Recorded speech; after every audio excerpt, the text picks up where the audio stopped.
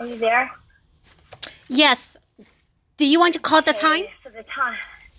Yes, the time is 5:37. Great. Loretta Marilyn? Here. Neha Banger? Lucia Angel? B. Franks Walker? Here. Richard Harvey Jr.? Present. Eric Murphy? Present. Mark Smith? Here. Khalil Toki will not join us tonight. Ali Yessing? We have a quorum. Okay. Very good. Uh-oh. There we go. Okay, I don't really have anything to report tonight, so I guess we can go to our first action item, which is on B here. It's the approval of the minutes from our August 10th meeting. And Excuse me, Chairwoman? yes, Yes, is Damon present? Damon? Yeah, I'm present. Oh, okay. Present, yeah. Okay. Yeah. Just Okay. wanted to make sure. I'm a non-voting member, so I'm not part of the quorum. No, I understand, but I thought it was important for you to be present if you were here. I just wanted to make sure you were here. Okay. So can I get a motion to approve the minutes from our last meeting? I make a motion that we approve the minutes from the last meeting. I second the motion. Okay, thank you. Oh, no. Madam Chair, now you would ask Yes. for a vote. Yes. I'm sorry, repeat that? You would ask for a vote on the motion to approve the minutes from the Okay. meeting. Okay, yeah. Okay. So, I'll take a vote for the minutes. The approval of the minutes. Aye.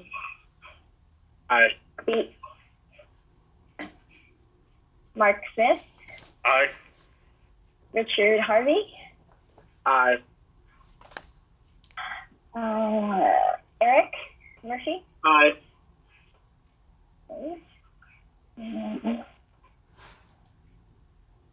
Lucia.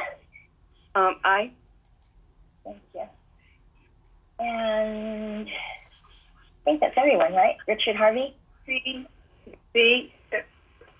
And I Frank vote Walker. Thank you, B. Okay. Good. And then, Madam Chair, you would say that the motion passes. So the motion passes. Thank you. Thank you.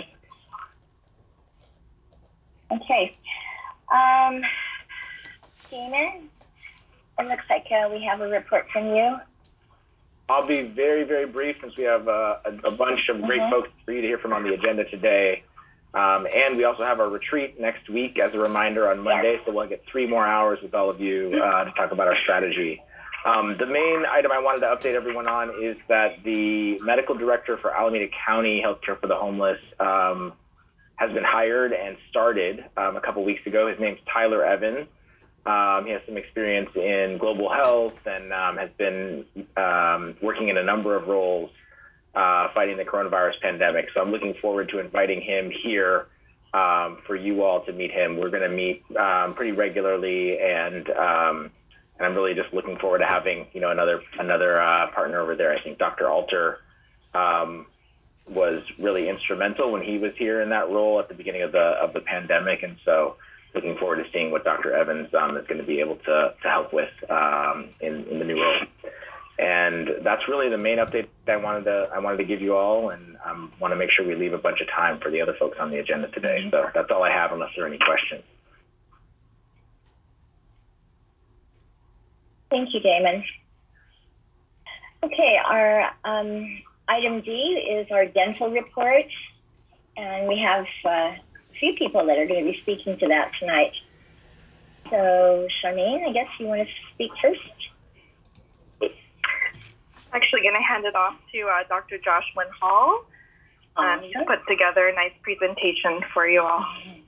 Thank you. How are you guys all doing? Thank you for having me today. Is it PowerPoint? Is it on the slide? Or Yes. okay. Do you mind scrolling down? Yeah, Okay. there we go. Yeah. So I was tasked with starting a dental pilot program through AHS and HCH. You mind going to the next slide? So kind of diving right into it.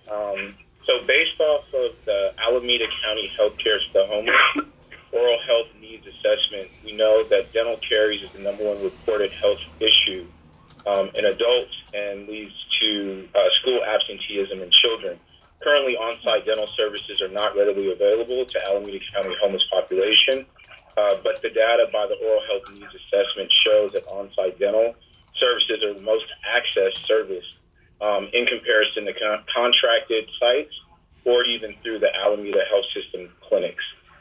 So providing on-site dental care access would be tremendously valuable to the homeless community. Moving on to the next slide, what I was able to do is kind of look at the summary. So the oral needs assessment kind of summarized certain bullet points. So there's growing homelessness, dental's in high need for children and adults, and the existing infrastructure is working but needs expansion. So they had recommended preventative and education, and then also finding dental homes. Moving on to the next slide. So some of the recommendations were screenings, education, road mapping, oral health, also homeless-focused dental care with HCH programs, and countywide oral health coordination. So what we basically did is we took the recommendations, took the summaries, and we decided to kind of pilot it and have these goals. So if you go to the next slide, myself as one dentist at 0.5 FTE, so 2.5 days a week, what I was able to accomplish or what our goals were to have dental screenings, dental education, oral hygiene instructions, application of fluoride varnish, distribution of oral hygiene kits, and then also coordination between the shelter and Highland Hospital, Eastmont Clinic for comprehensive care and emergency treatment. Going to the next slide, this is just kind of an example of the oral hygiene kits that we handed out to the majority of our patients. They're very appreciative of the oral hygiene kits. We also had denture adhesive that we gave out to our patients with dentures. They're very appreciative of that as well. And then we also did oral hygiene instructions. Moving on to the next slide. So coordinating patient care at Highland and Eastmont. So what we would normally do, or what I would do after the dental screening, is I would refer patients either to Highland Dental, oral surgery, same-day clinic, or Eastmont Wellness Clinic, which is our pediatric clinic. Patients' contact information or the shelter site was recorded, and then a secure message was sent over to our patient service representatives at Highland Hospital. And then from Highland Hospital, patient service representatives would reach out to the patients to coordinate an in-person appointment. So during this pilot, what I was also able to do is kind of gather some data. So I took surveys on patients. If you scroll to the next slide, show. So we roughly saw about 73 patients from the end of June to the end of August. The age range for the patients were 2 years old to 86 with an average age of 53 years old. The sex breakdown, 80% of our patients were male, 20% were female. Then moving on to the next slide. Also in the survey, what we did is we looked at the chief complaint. Do the patients have access to dental care? When was their last dental visit? And do they have transportation? If so, is it convenient? So looking at the chief complaints, majority of patients, their chief complaint was missing tooth structure, followed by dentures, partials, so ill-fitting dentures or partials that are broken, and then followed by pain and sensitivity. Moving to the next slide, access to dental care. Oh, I'm sorry. So we're still on the chief complaint. You can go to the next slide. following slide, yeah. So access to dental care. 90% of our patients did not have access to dental care, while 10% had access to dental care. Patients' last visit, the range was from 1 month to about 30 years, with an average of 10 years since the last dental visit. Moving on to the next slide, transportation to Highland Hospital or Eastmont. So only 9% of patients said they didn't have transportation, while 91% said they did have transportation. But out of the surveyed patients, 82% said that although they had the transportation, it'd be a challenge for them to get to either Highland or Eastmont for a dental visit on time. So it'd be kind of an inconvenience. Moving on to the next PowerPoint slide. So treatment. So for the most part, majority of our patients seem like they wanted comprehensive care, from cleanings to fillings, followed by same-day visits, which are a lot of times like emergency visits, and then followed by oral surgery referrals. So we referred a lot of patients to oral surgery for extractions, and lastly was dentures and partials. So moving on to the next slide, some of our accomplishments for the Phase 1 pilot. Successful warm handoff to our mobile medical team, which were very, very helpful. We were able to refer a lot of patients. If I saw the patient and they had high blood pressure, for example, we would refer that patient directly over to our medical staff. Also, coordinating comprehensive dental care for our patients. We were successful in doing that. And then coordinating emergency care for patients in need for immediate treatment. We actually had a 67-year-old female who came in for dental screening, had facial swelling, and we were able to get her into oral surgery within about 1 or 2 days. So it was very beneficial to that patient, and now she's actually doing very well. Moving to next slide, some of our challenges. So patient follow-up, patient outreach, lack of dental equipment, lack of appropriate dental staffing, tracking patients who have successfully scheduled and come in for in-person appointments. So we actually have been able to track that recently, thank you to Heather. And it looks like we were able to see about 34% of the patients, that we were able to screen, which is a pretty good accomplishment. We hope to increase that number. Also, sometimes we're dealing with unreliable scheduling at some of the shelters or unreliable equipment. Moving on to the next slide. So our Phase 2 goals. So our Phase 2 goals are really to kind of expand our scope.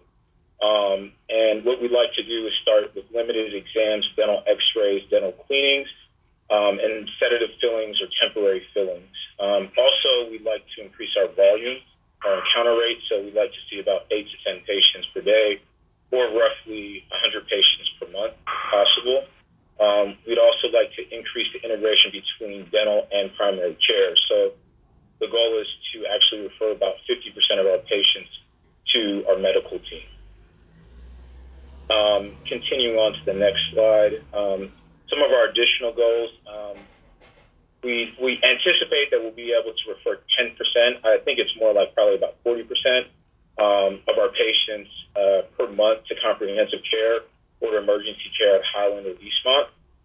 Also, we'd like to improve the coordination. So right now, I think before I kind of told you the process of the referrals and how we get patients in, we'd like to directly schedule patients on our van with our PSR. And I think we actually get a better show rate, better results that way. Also, increasing outreach at the shelters, that would also probably increase our show rate. And then ideally, we want to get patients into, either Highland or Eastmont for treatment. What resources are required to expand our scope in this Phase 2? So ideally, I'd like to probably go to 0.6 FTE, which is 3 days a week. We want a registered dental assistant, dental coordinator, portable dental delivery unit, x-ray unit, and dental sensors, dental chair, provider chair, assistant chair, sterilization equipment, and additional dental supplies. When do we think we'll be able to expand the scope? Our goal is to expand the scope of the practice when we get the staffing and supplies and equipment that we need. You can move on. I'm sorry. And yeah, I'm running through this. One more. You can keep going. Yeah. And yeah, there we are. And then there we go. All right, perfect. So the mobile dental phase 3. So our goal is to once again expand treatment in our scope, and we'd like to provide comprehensive exams, deep cleanings, extractions, fillings, and fabrication and repair of dentures and partials. And then moving on to the next slide, our long-term goal is maybe to ideally have a mobile dental unit or a mobile dental van with 2 chairs and a sterilization area. The other option is having mobile dental equipment that we can actually transition and move to designated spaces at each site, or have a designated schedule at Highland, Eastmont for the patients that we need to see, along with also transportation for these patients. And then you can go to the last slide. In conclusion, our phase 1 pilot program has shown us that there is a high demand for dental services amongst the Alameda County homeless community. We have learned that a large portion of the homeless population has not had access to dental care in several years, and that transportation of care is challenging. We believe that by incorporating and expanding dental services into the existing medical model and offering on-site dental care, we will be able to improve the overall health of the Alameda County homeless community. Thank you guys very much for your time. Any questions or recommendations or concerns? This is Mark. I have 2 questions. One is it's obvious to me, based on your report, that the dental unit did do a series of surveys. And correct me if I'm wrong about that, but it sounds like you were able to capture some information about the patients you treat through an actual patient survey. And you can correct me if I'm wrong about that. But my second question is, in keeping with that, I noticed that you talked about the patients you served, but I'm just curious whether or not any information was collected about the race of patients. That's the first question. Actually, I didn't. I'm sure we've collected it in our system through Epic when we register the patients. So I'm sure there's a report that we can pull. I'm sure Heather can pull that. I just didn't include it in my report. But I'm sure we can pull that data. And my second question is, which is probably harder to answer, is given the fact that we are serving homeless people, just out of curiosity, I mean, you talked about the varied services that are being offered, and I'm just wondering, one thing that might be missing, or I didn't really hear, because it's a different type of service, although it is still dental, is people that you find who are homeless who are actually suffering from medium or advanced periodontal disease. Okay. Yes, Mark. So I think I mentioned in phase 2, we're actually trying to do cleanings. That would, so those cleanings would definitely help with the periodontal disease. But then we also talked about in phase 3 possibly doing deep cleanings, and that would definitely be beneficial for periodontal disease. So we definitely are working towards that goal of, supporting patients in that manner. Okay. That's it for me. And the other thing I would add is, even within phase 1, I think being able to screen folks and connect them to care at the regular clinic is, meaningfully connecting them to the ability to get periodontal disease cared for in the regular setting. So I think even in this phase, we've already added some capability for addressing that by being able to pull folks in, even if we're not addressing it on site. Yeah, exactly. I have a question. This is B. Will you be able to get more money for the things that you need next year or in the very near future? Heather, or Dr. Ian, you guys may be able to answer that a little bit more or better than me. I believe so.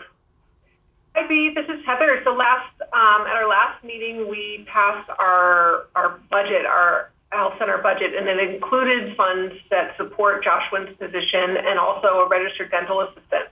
There are some additional funds that we're expecting through both the county and through the Alameda Health System Foundation that would also support the dental program. I don't know whether or not we'll have enough for everything that they're requesting right away, but this is something that you guys can discuss and decide to prioritize when you do your strategic planning next week.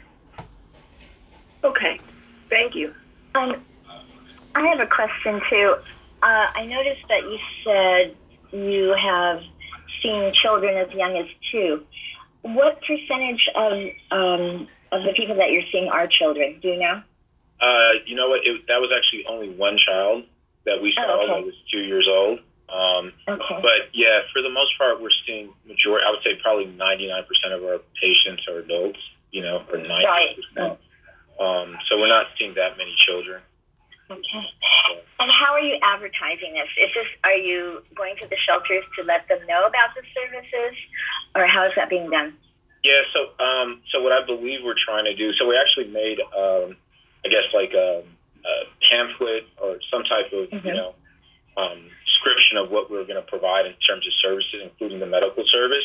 And then I believe that Cam, he actually will call the different shelters and let them know, when we'll be there, what type of services we're offering.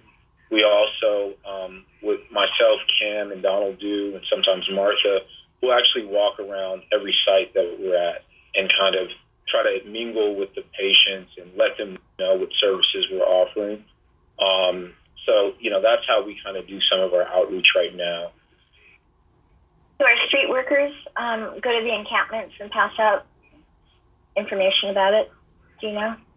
So this program is with our shelter health program, and so dental is going to the same shelters that our medical team is going to. So all of the work, as they're talking about outreach, is at the specific shelters where we're providing service. And we don't do the street health. That would be a different team from Alameda County Healthcare for the Homeless Program that does the street health. Okay. This is Mark again.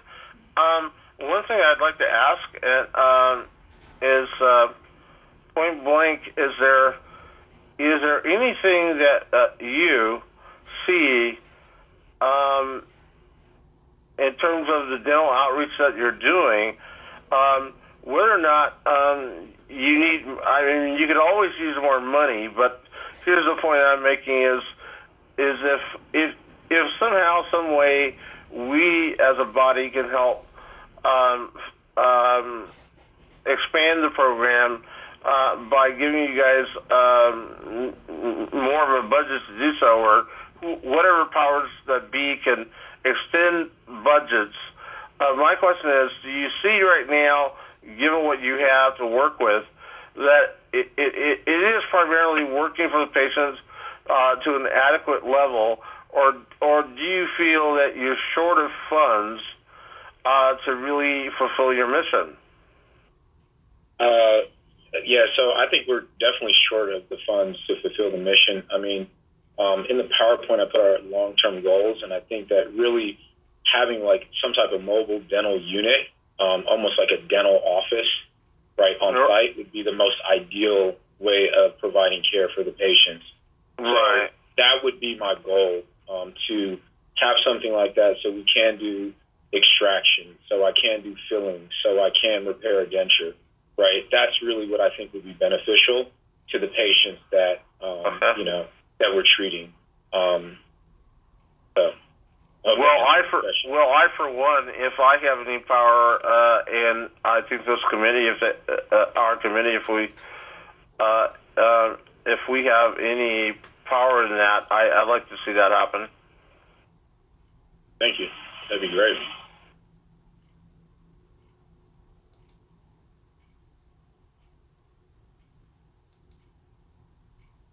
Really, the goal is to provide more on-site services. Our phase 1 pilot is just really primarily screenings and trying to connect the patients to our brick and mortar sites at Highland and Eastmont.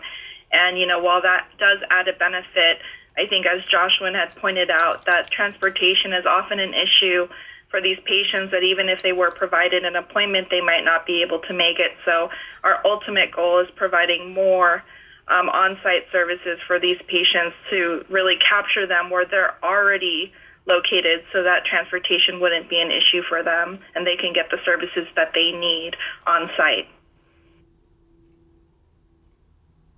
This is Mark again. Just one thing I like to mention.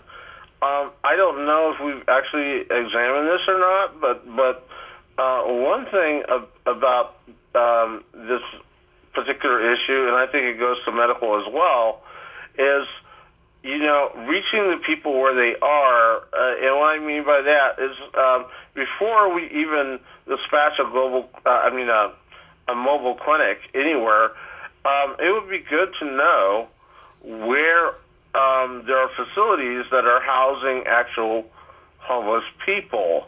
And the reason why I say that's important, because maybe we could provide, for lack of a better term, a cheat sheet that a homeless person can look at and say, well, the dental office the mobile dental clinic is going to be at such and such a place on such and such a day this month, or it's going to be there twice a month. And they can look at that and go there and expect the dental clinic to be there at that date and time. And I don't know if that's been talked about, but it would help because, like you said, there are people that have transportation problems. But if they can get to a site that's in their neighborhood or certainly within their physical range, people would make it. But they need to know where it is and where it's going to show up. I think. Am I wrong about that, or no? I think that's a great recommendation, Mark, and something we can definitely try to incorporate, into our outreach. Yeah, I think it would make a difference because then people would be more committed to going because they know that if they need it, then they know exactly where it is at any given time, given the schedule. And also, I want to press the issue that to make this happen, that one place we can start is really if we come up with a schedule, we can make it our business to start posting it in shelters, so that people can pick it up in shelters, and that would be a point of contact where they can actually get a brochure or at least a schedule of where that particular service is, and we can use that for many services, but we're only talking about dental right now, and so I'm just saying, even for dental, that would be I think it would help a lot if people can get a schedule, especially in what we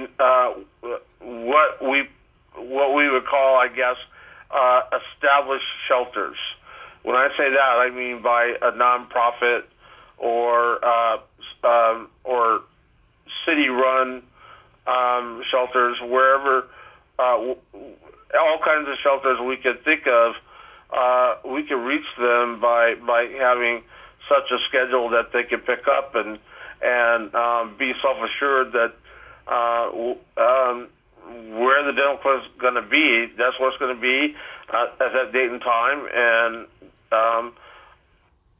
that's it. And that it just gives them a little reassurance that they're going to make the effort to go there. Because, like you said, they don't have transportation, so some people will walk if it's nearby. But it's still taxing for homeless people to get to places. Yeah, I think those are great recommendations, Mark, and we'll definitely take those into account and try to get them into our next phases. I like the idea of that brochure, Mark, to set out a schedule. In our phase 1 pilot, we did think about, where are our patients, where are they already located? So we did look at the local shelters in Alameda County, and as Heather mentioned, we partner with the already existing mobile medical unit, and we just kind of Joshua was really great and just tagged along with them, and we did some warm handoffs. And I think it's really important because we can also do a lot of integration work around medical and dental as well. Having Dr. Wanda side by side with Dr. Hall, I think has been really beneficial for our patients. And for the sites that they've already visited, they've purposefully done so with some regularity, so that the patients are aware. The van's coming again, and maybe they don't want to see the dentist the first time. Who knows? Maybe they're afraid and they have some dental anxiety. But the next week they're there again, and this time maybe they want to go see them and go check out this Dr. Hall person and see what he's all about and what they have to offer. So we have tried to establish some regularity in our current schedule, but I really like the idea of the pamphlet idea.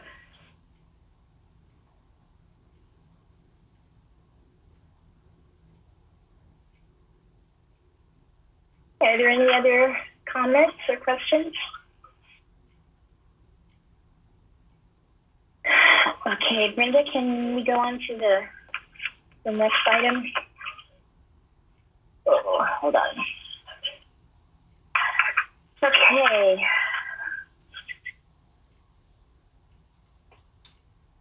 Let's see. Brenda, can you bring it down to the next agenda item?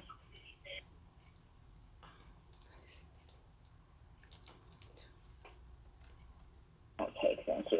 There we go. Okay. Thank you, Dr. Ng and Dr. Hall. That was really very informative. I appreciate that.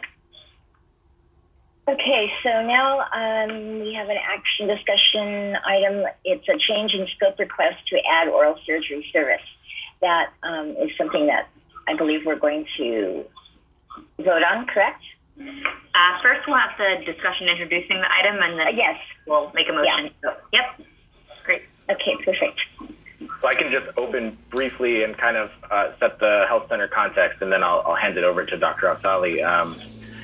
I think, as all of you know, dental services are obviously part of our existing scope. You've heard some excellent work that we're doing, within that scope and within our current budget to try to explore how we might expand some of that work. But there's work that we're already doing at Alameda Health System on site in oral surgery that is not technically yet included in our scope of services. And so this action item is about making sure that work that we're doing that's really valuable for our patients experiencing homelessness is included in our scope of services, which will allow us to really streamline our processes for billing for it and make sure that it's a full-fledged service that we're able to fully offer in the same way we can all the other services on our scope.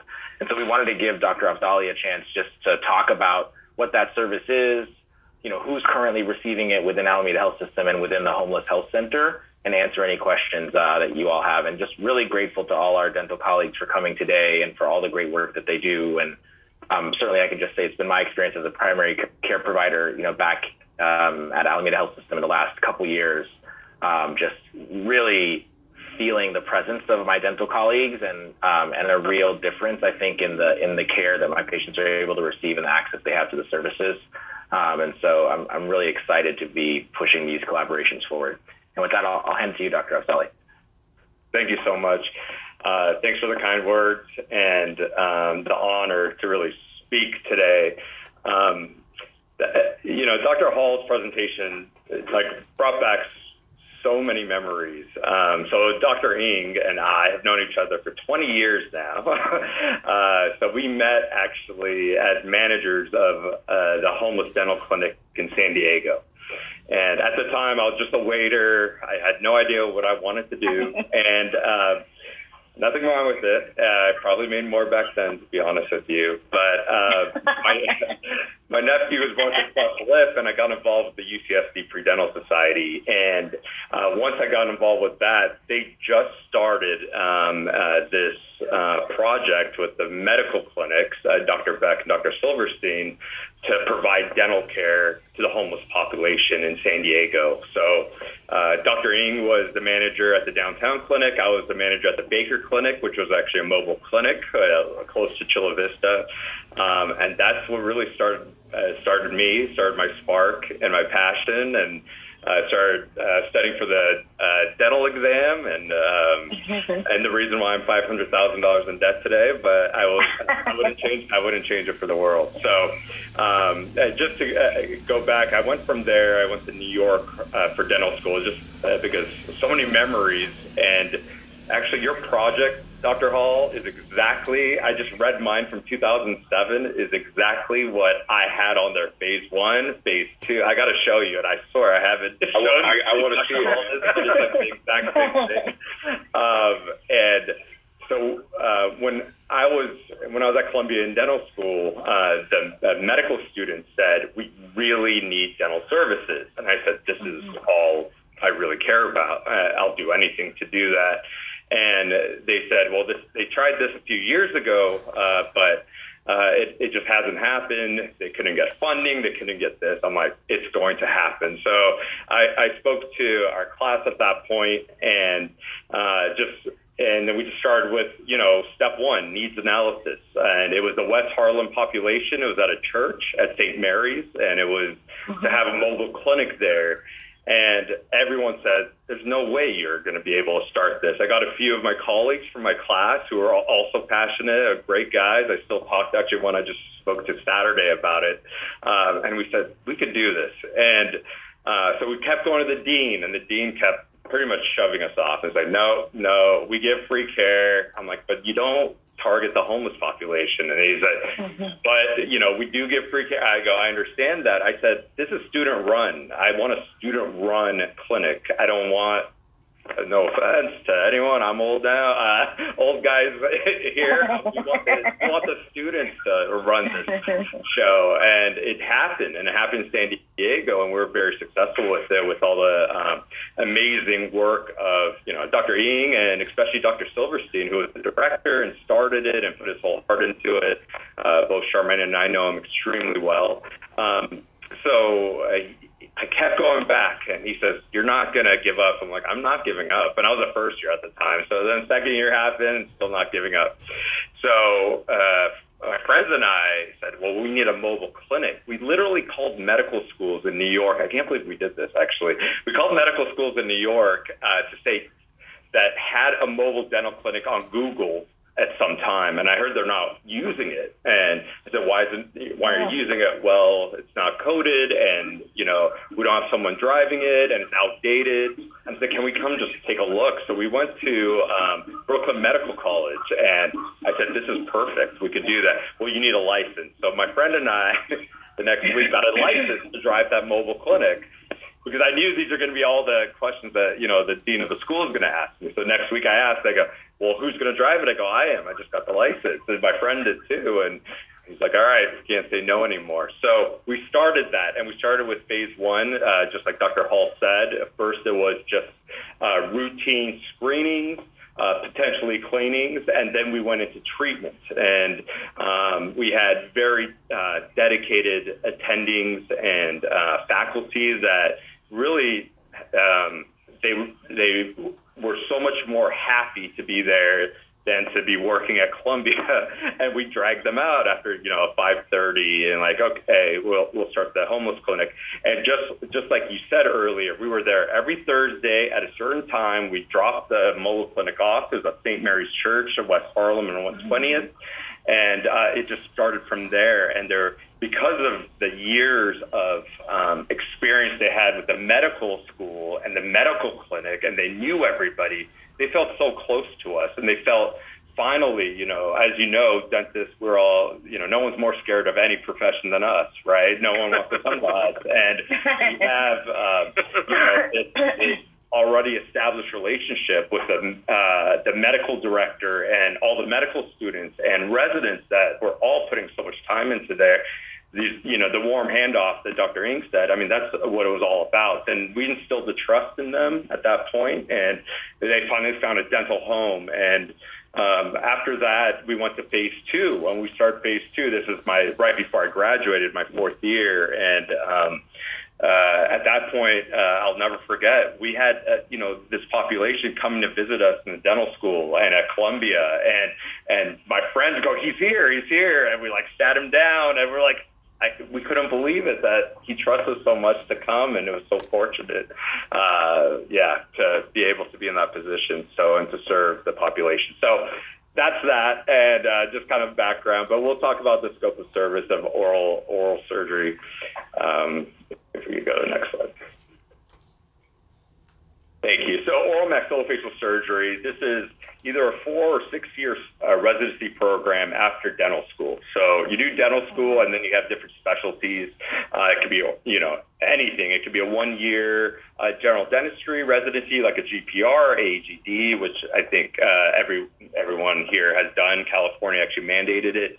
Or subspecialties, so root canal treatment, periodontics. You could go on and on, orthodontics, and oral surgery is one of them. 50% of the residency programs go into medical school, and about 50% of them don't go into medical school. So if you don't go into medical school, it's usually a 4 year program. If you do, it's a 6 year program. Right now, we have 3 residents a year for 4 years. So we have 12 wonderful residents at Alameda and Highland. I'm thinking about having an optional, like MD, if they feel like they would like to do that.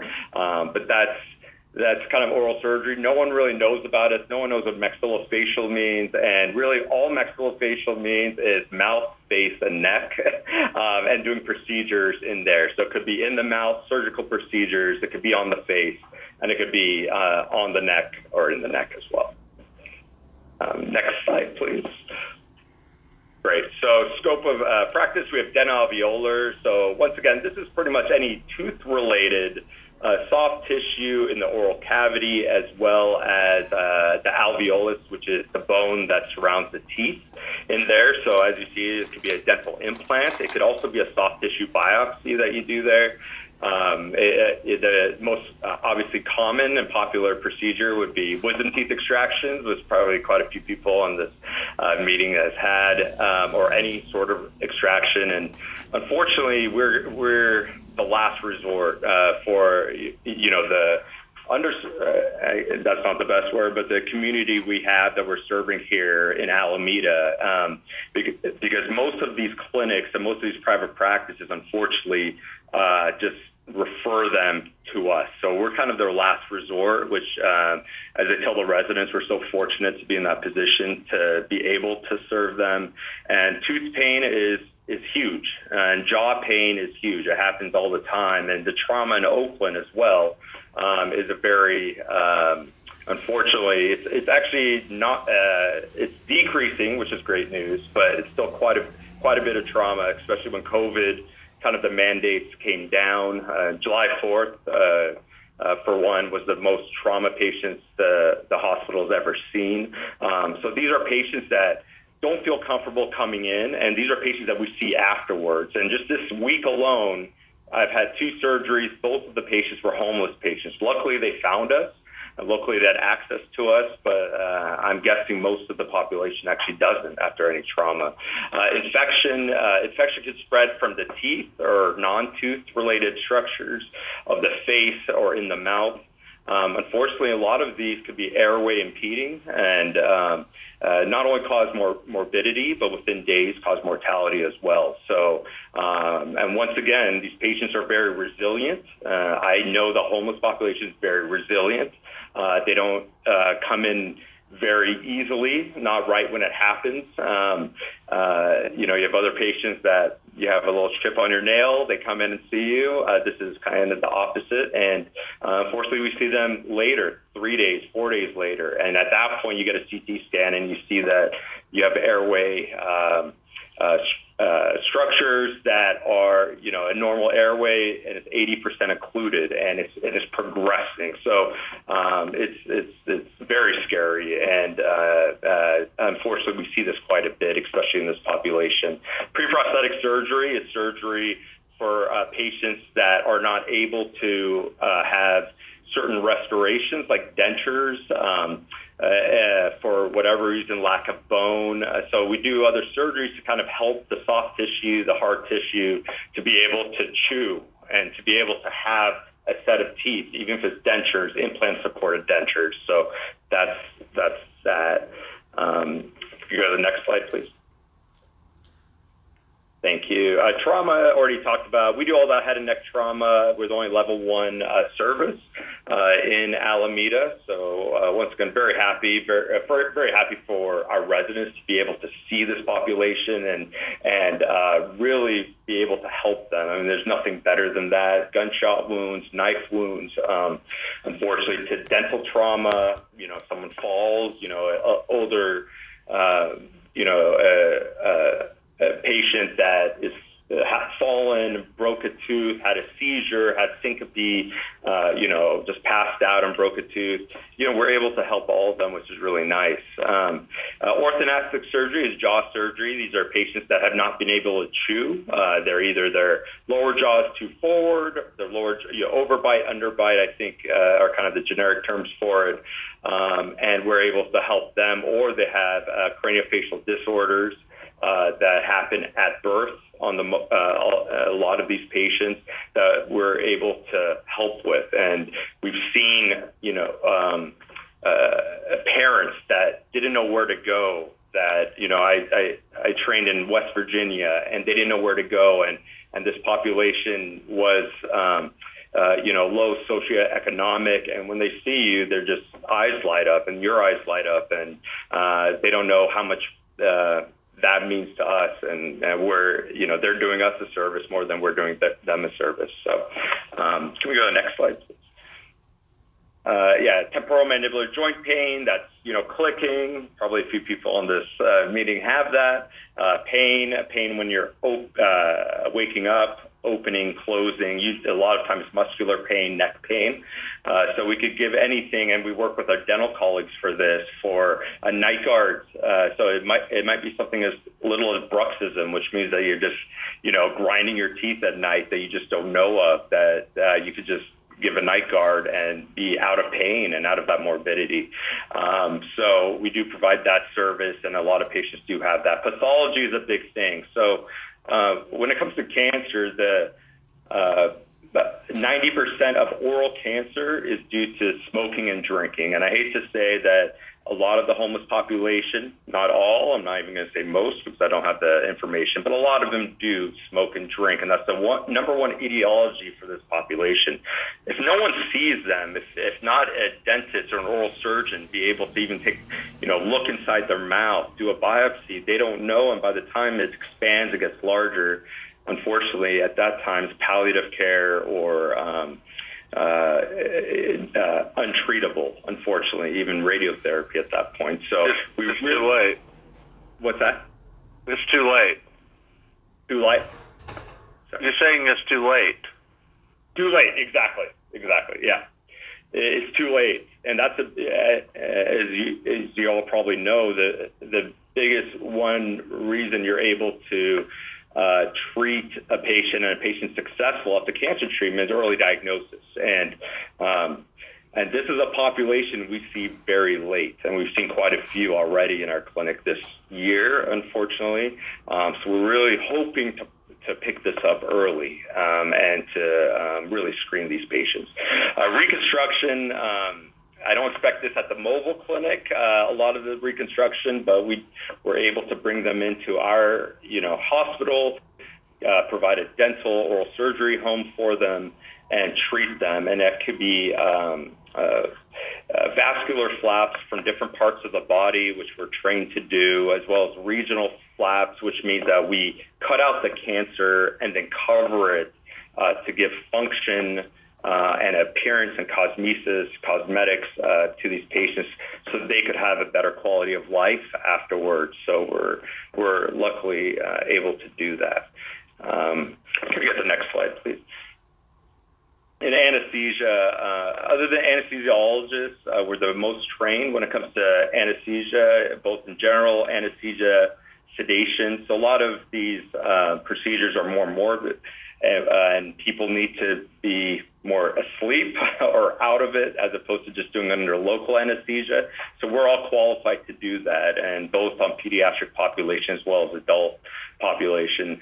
Unfortunately, we don't have pediatric care when it comes to general anesthesia for larger procedures in the hospital, but we do have affiliation with the Children's Hospital of Oakland that we could definitely treat them if we see them in the clinic and we screen them from there, and we can manage them afterwards.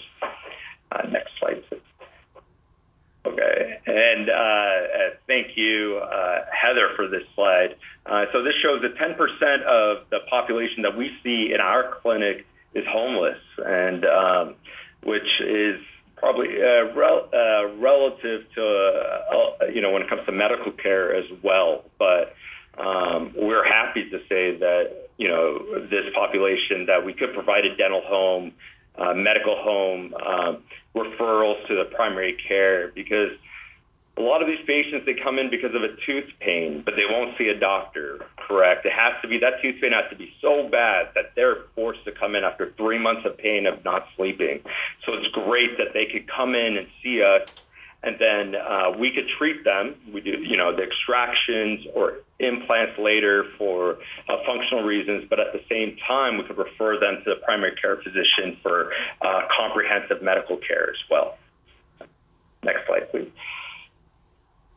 And this kind of goes into that. So a lot of, as we always said in dental school, we're proud to say the mouth is the gateway to the rest of the body. So based on poor oral health, that could really lead to poor systemic health. And that is so true with cardiovascular health, with diabetes, as well as really aggressive acute, which means 2 or 3 days issues with infections, bleeding, gunshot wounds, and really this even dental pain. It's just even going through medical school and going through general surgery year, I didn't see anyone in more pain than just a tooth, and so we really feel for them, and it's painful. And even though it's something so small, it's just a small structure, but unfortunately, a lot of the community has that, and we're able to treat it both restoratively with our general dental colleagues, as well as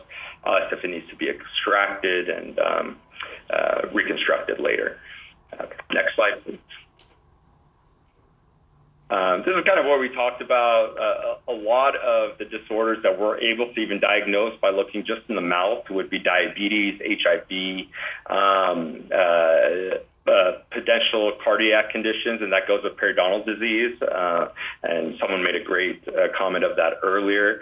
And another one's obstructive sleep apnea, which really no one knows about. And I'll tell you, I had severe obstructive sleep apnea through medical school as well as residency, and I didn't know until one of my co-residents said, "You definitely have it. You stop breathing at night." And I said, "Really?" And I went and checked out, and it was true. I had very severe obstructive sleep apnea, and this is very, very serious. I mean, this is, once again, something that can kill you due to the cardiovascular and the pulmonary issues that it could cause over 5, 10, 15 years. So even diagnosing that, and we're able to treat that and manage that, is very important. And it's something that we'll ask these patients when we screen them there.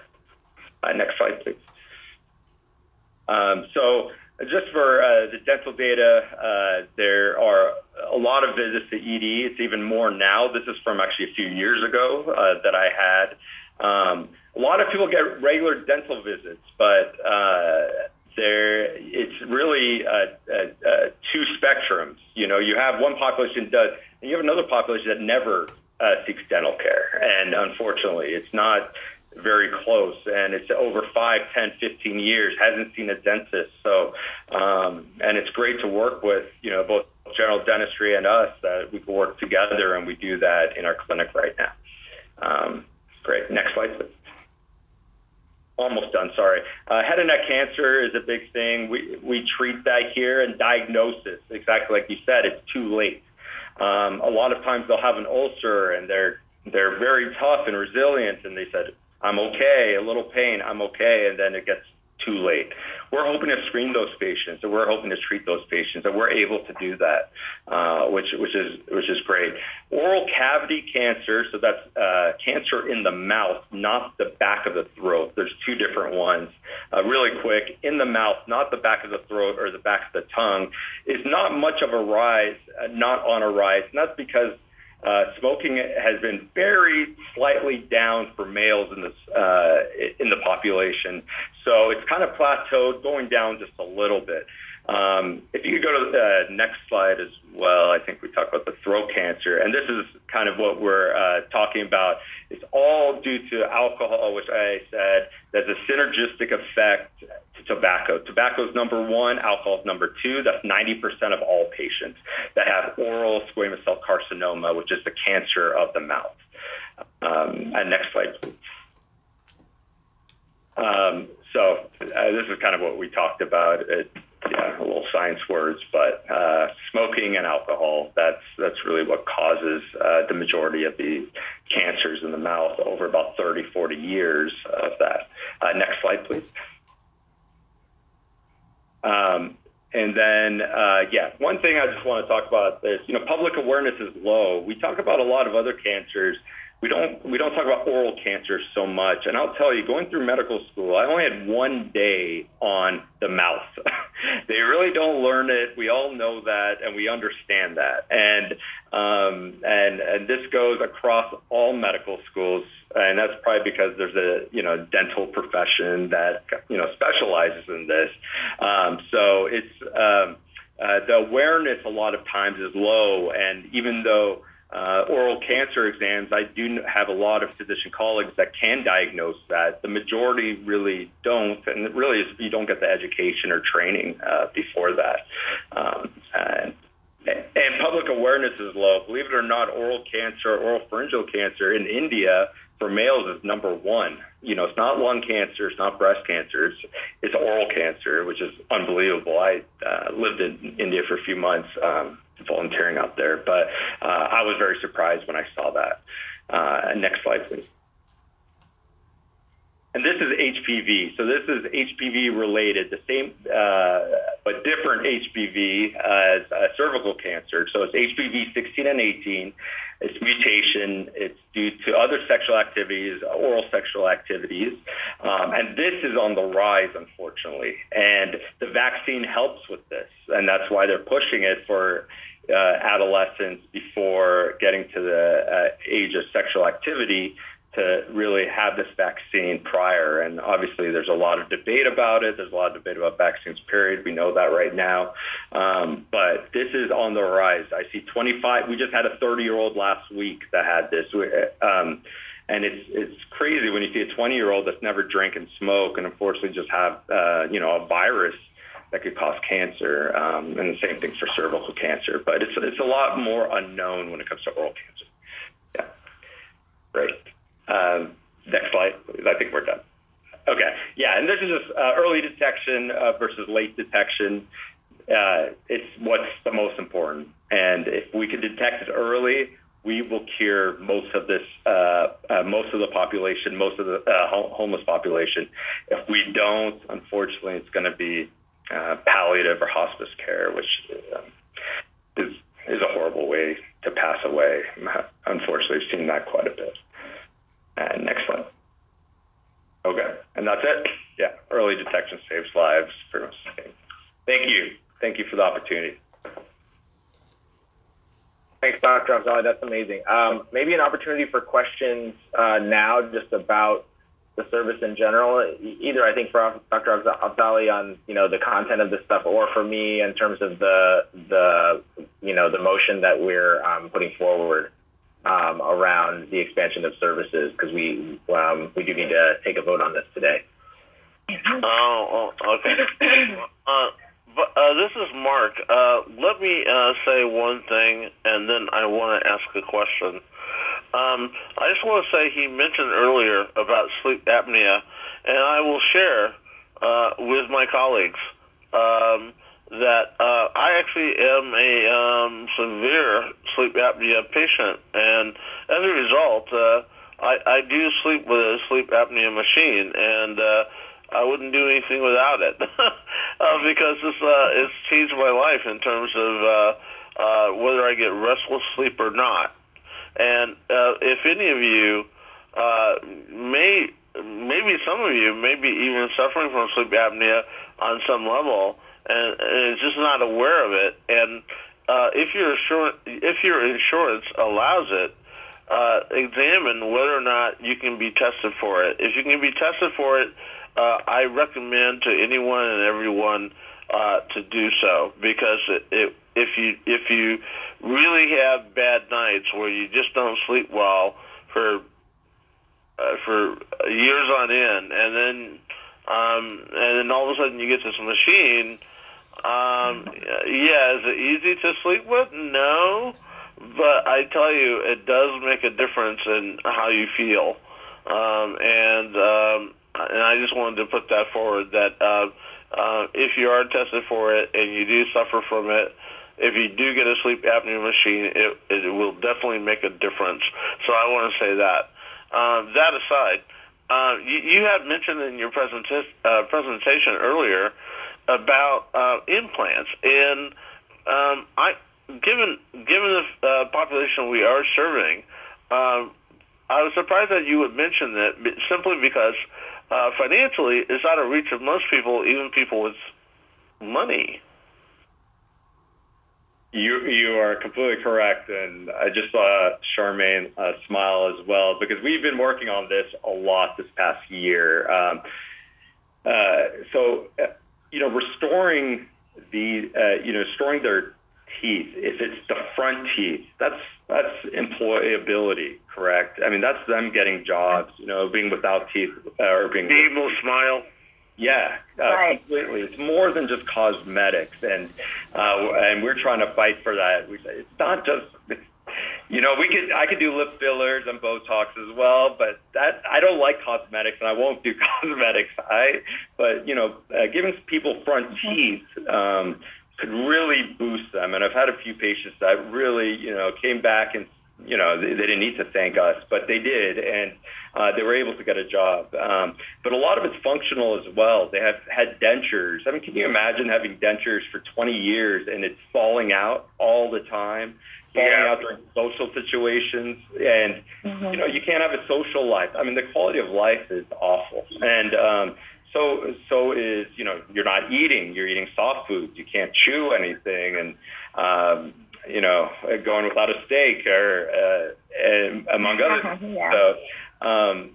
So we've been working on this, and luckily, Alameda has been extremely supportive when it's come to a population that needs it. So it is necessary for them, both medically and functionally necessary for them. And if it's too much, and it's based on their finances, as you guys know, it's charity care. So it's a program that we're utilizing for some patients, and this is what we've been able to do, because believe me, dental implants are expensive. I can't afford them. I mean, I don't know. They're very expensive. Definitely. There'll be another day for another talk about that with all my friends in private practice right now. But we're able to provide that service for patients that are not able to afford it, based on finances as well, and a sliding scale. So we're able. Yeah, good question. That's great. Very good. Hey, anything else? Well, thank you so very much for your presentation. That was so informative. I learned a lot, and just encourages us, to continue doing what we're doing, and to support you and support your program as well. So I think just one last thing, just for Mark there. You're very compliant with the CPAP. Most of the patients are not, which I'm very proud of you for that, first off. But you're right. You're either awake tomorrow or you're asleep tomorrow. And this is my specialty, and I didn't know I had it till after. I mean, literally just 4 years ago. I mean, and I had 65 on the score. That's over 60 is severe. And so people do surgery for it and other things. But if the CPAP is working, keep it up, and strong work, because that's hard to do. Well, let me just say, when I got the CPAP machine, it was not easy for me to adapt to it, because I sleep I normally have slept on my left side, but once I was diagnosed with a severe sleep apnea, and I had to have the CPAP machine. That required me to sleep on my back, something I never do.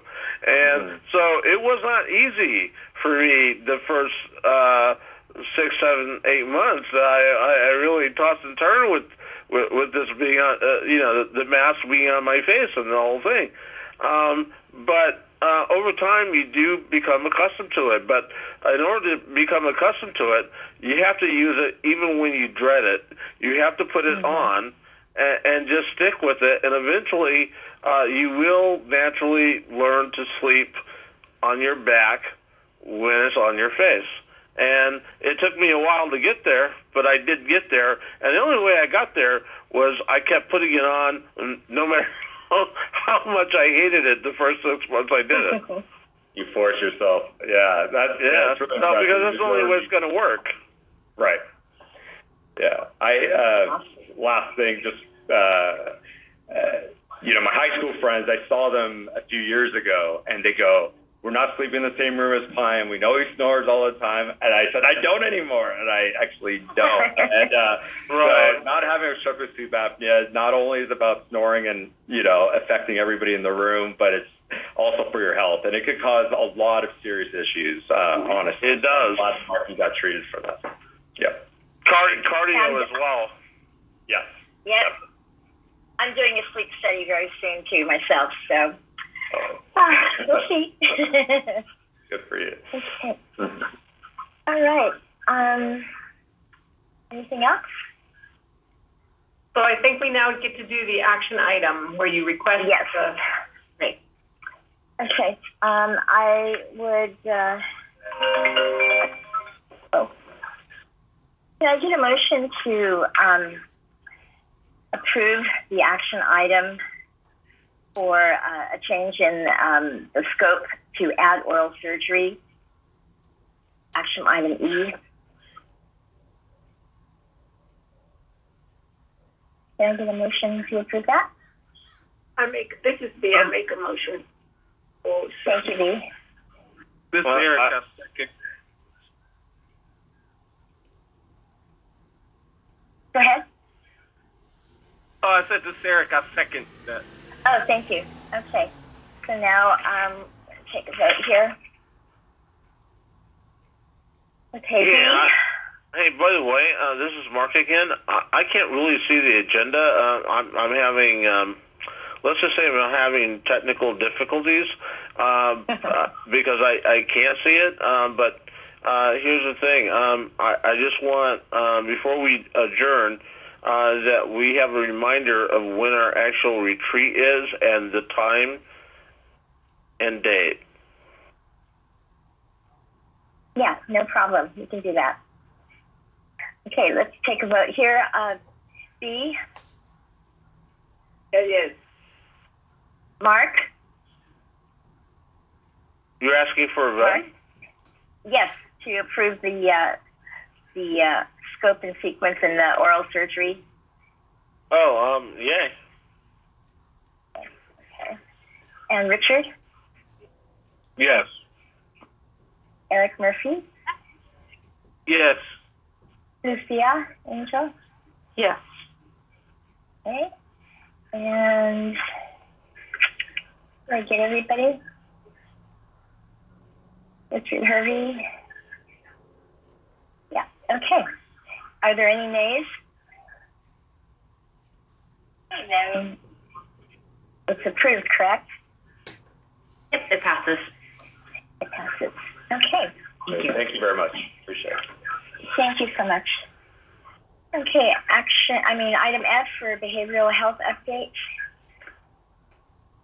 And we have Karen Wise. I'm not sure Karen needs introduction. She's been here before. She's our director of behavioral health in ambulatory services. And I'm just going to go ahead and turn it over to her. Thanks, Karen. Okay. Hello. I'm glad to be here again to talk to the CAB. I presented back almost a year ago, October last year, because I wanted to share our strategic thinking around ambulatory behavioral health services.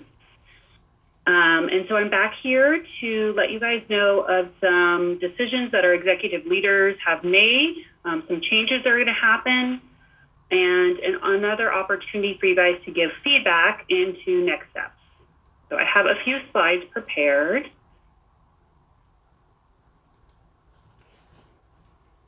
Okay, so why I'm here today is for the past 2 years, we have been evaluating and discussing how we can improve our behavioral health services that we offer in our ambulatory clinics.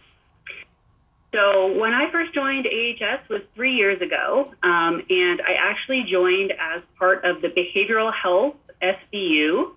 And so I worked under the CAO for John George, and at that time, all of the behavioral health services were together.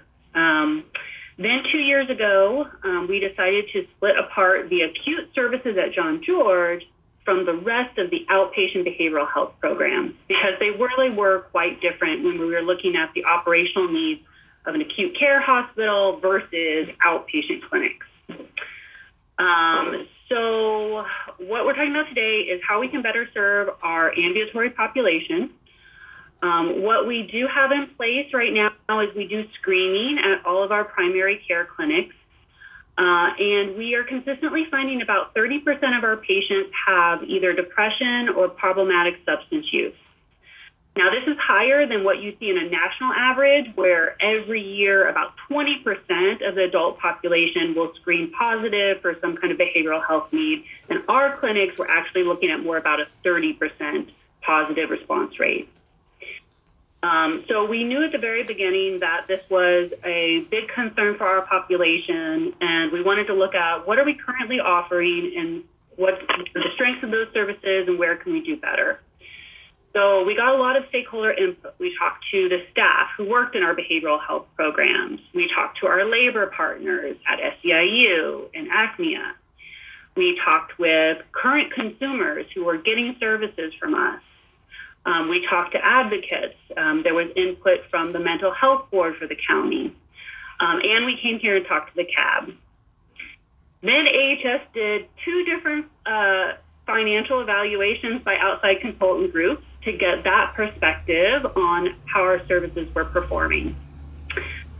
And so we've gotten all this information together, and then there was a huge leadership change, and our new leaders had to be brought up to date on all of this good work. So they've now heard all of this analysis, and they have decided on a path forward.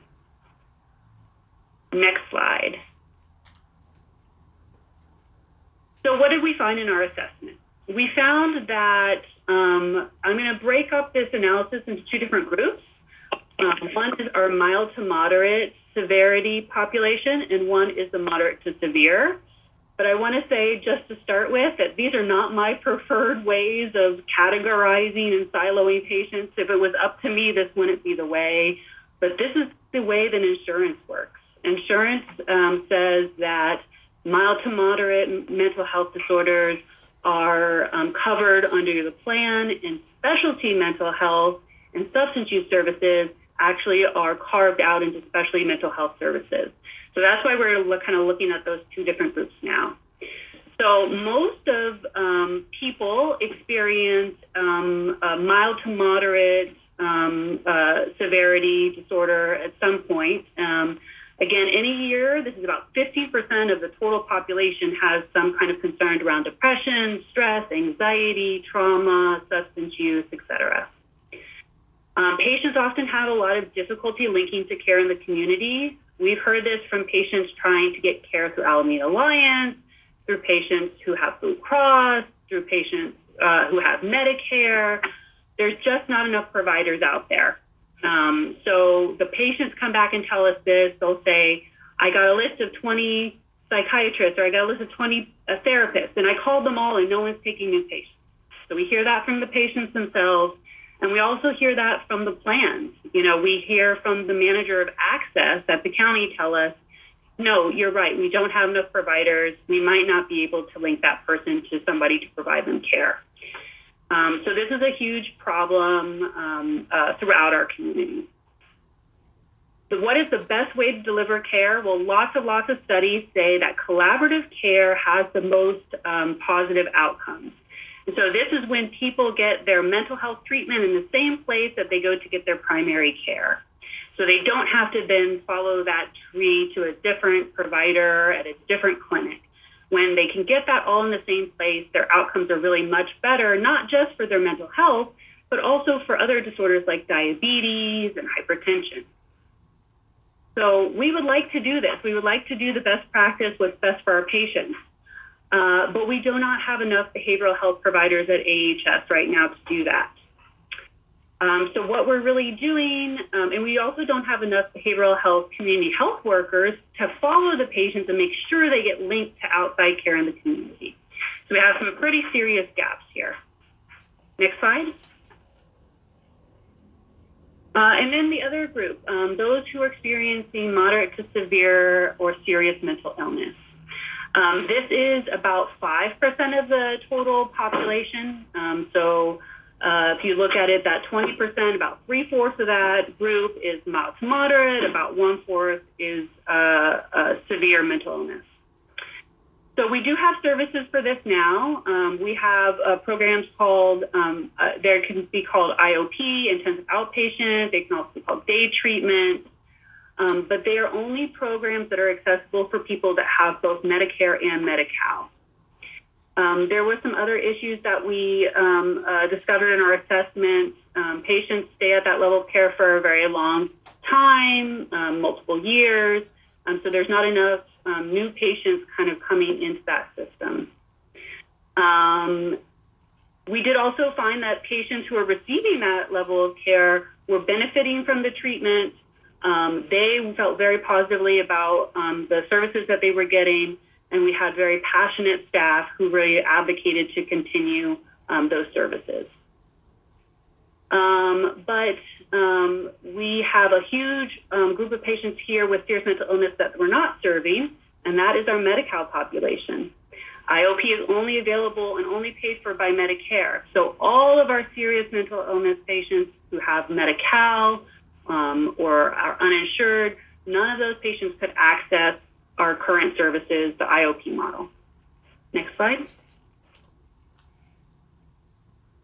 So all of this analysis started 2 years ago, but what's happened in 2 years is, unfortunately, the picture's not better for mental health. It's actually gotten much worse during COVID. We see this in studies that ask folks about their symptoms of depression, anxiety. We also see this when we ask about substance use and when we ask about suicidality. All of those things have increased during COVID. And where we were seeing before 20 or 30% of people screening positive for these disorders, this more recent study showed 40% of adults were reporting symptoms of depression or anxiety at some point during the year. So we know all of the stress from COVID has made people's mental health worse. So they need us more than ever. Next slide. And then how does this more directly affect people experiencing homelessness? So behavioral health conditions are more prevalent in the homeless population compared to the general population. So general population 20%, and the people who experience homelessness can be higher. It's important to address behavioral health symptoms. We can't just ignore those while we treat other health conditions or their social needs, because we know all of these things are interrelated. And we looked at the data to see all of the patients that were seen by our primary care behavioral health team in the past year, and 21% of those patients were on the homeless registry.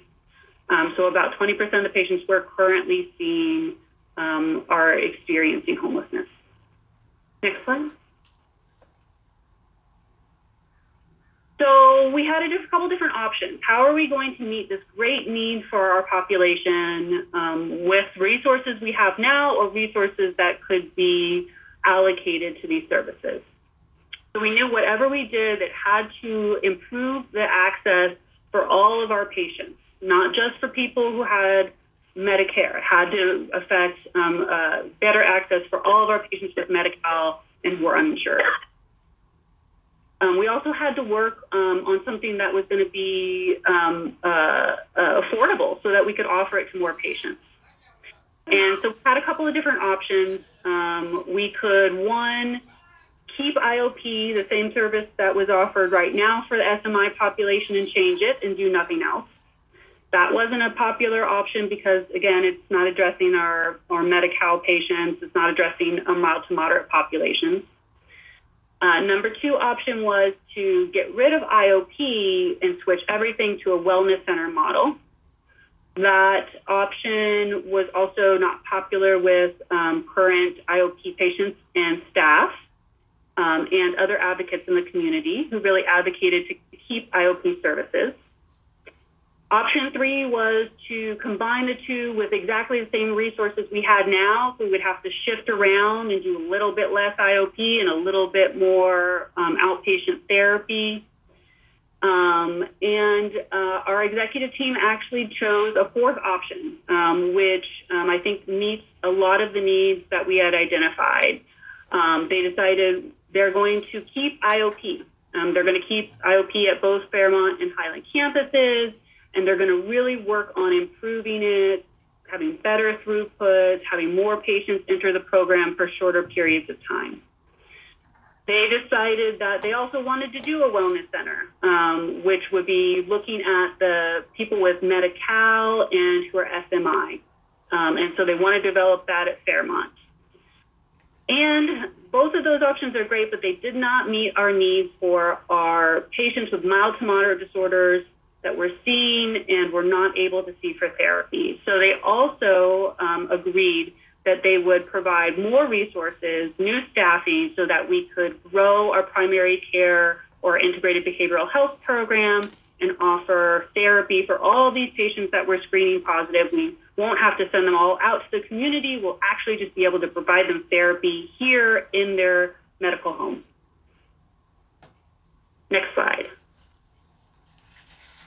A couple of changes that are also going to happen at the time that we are moving forward on our service redesign is the services that are really focused on the SMI population are going to come out of ambulatory care services division and move over to the CAO for John George. So that's the IOP, PHP day treatment programs are moving over to John George leadership, as well as this new specialty mental health wellness center that they're going to develop with the county that will allow us to see those SMI patients with Medi-Cal. So those are shifting over, and I'm working on a handoff for that. And then here in ambulatory, what we are retaining and focusing on growth for is our primary care behavioral health program, where we do services right there in the wellness centers. Our substance use disorder services, which I know you guys had a separate presentation about, so those are staying in ambulatory. And we have a small psychology training clinic at Highland where we have graduate psychology students and they see our patients. And we're going to continue to have that service as well. And the one thing I wanted to add here is just that those top two were not in the homeless health center scope. So we don't have to establish any new sort of management relationships as the homeless health center with anyone at John George, because those were always out of scope for us in the health center, even though they were in the scope of ambulatory. Just to be really clear for that, anyone who's really paying close attention.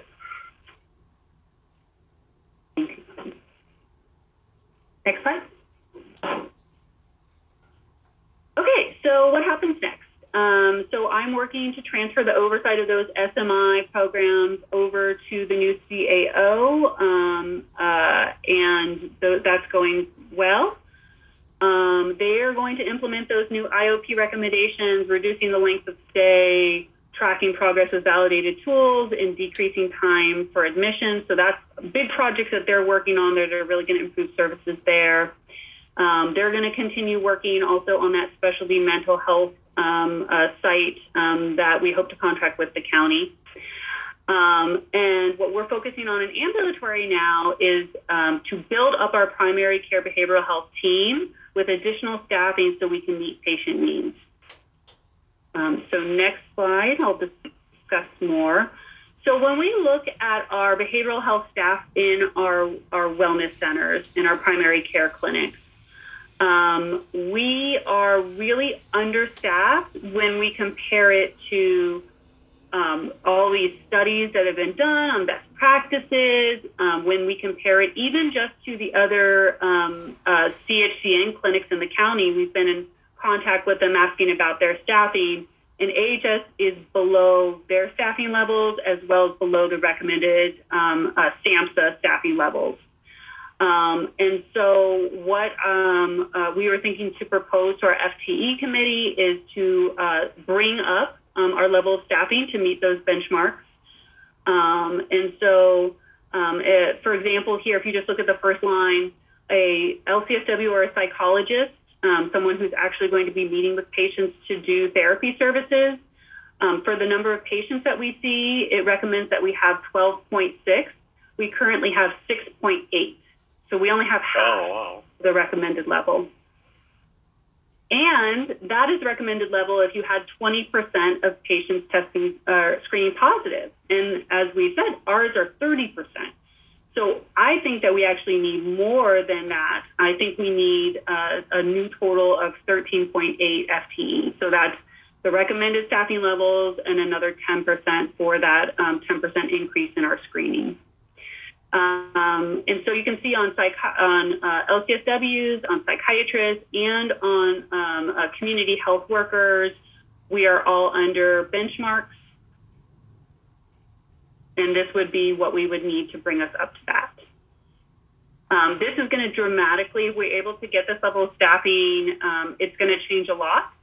So when we screen somebody and they report positive that they're having symptoms of depression or anxiety, right now we meet with them maybe once or twice and then try to get them to a therapist in the community. Sometimes they have to come back multiple times because they can't find someone. Now what we will do is we will screen and we will start treatment. And it'll be a lot better for our patients, and it will, we believe, lead to better outcomes, like it's been demonstrated in the other literature. Next slide.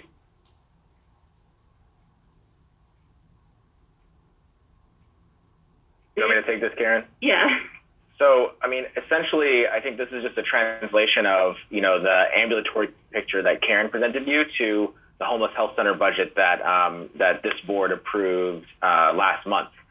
So I just pulled out this element of our budget, which shows the behavioral health staffing that's dedicated to people experiencing homelessness. And you'll see it's somewhere around like 1.3 FTE. So given that the overall FTE across ambulatory would expand, it would expand the homeless health center budget as well.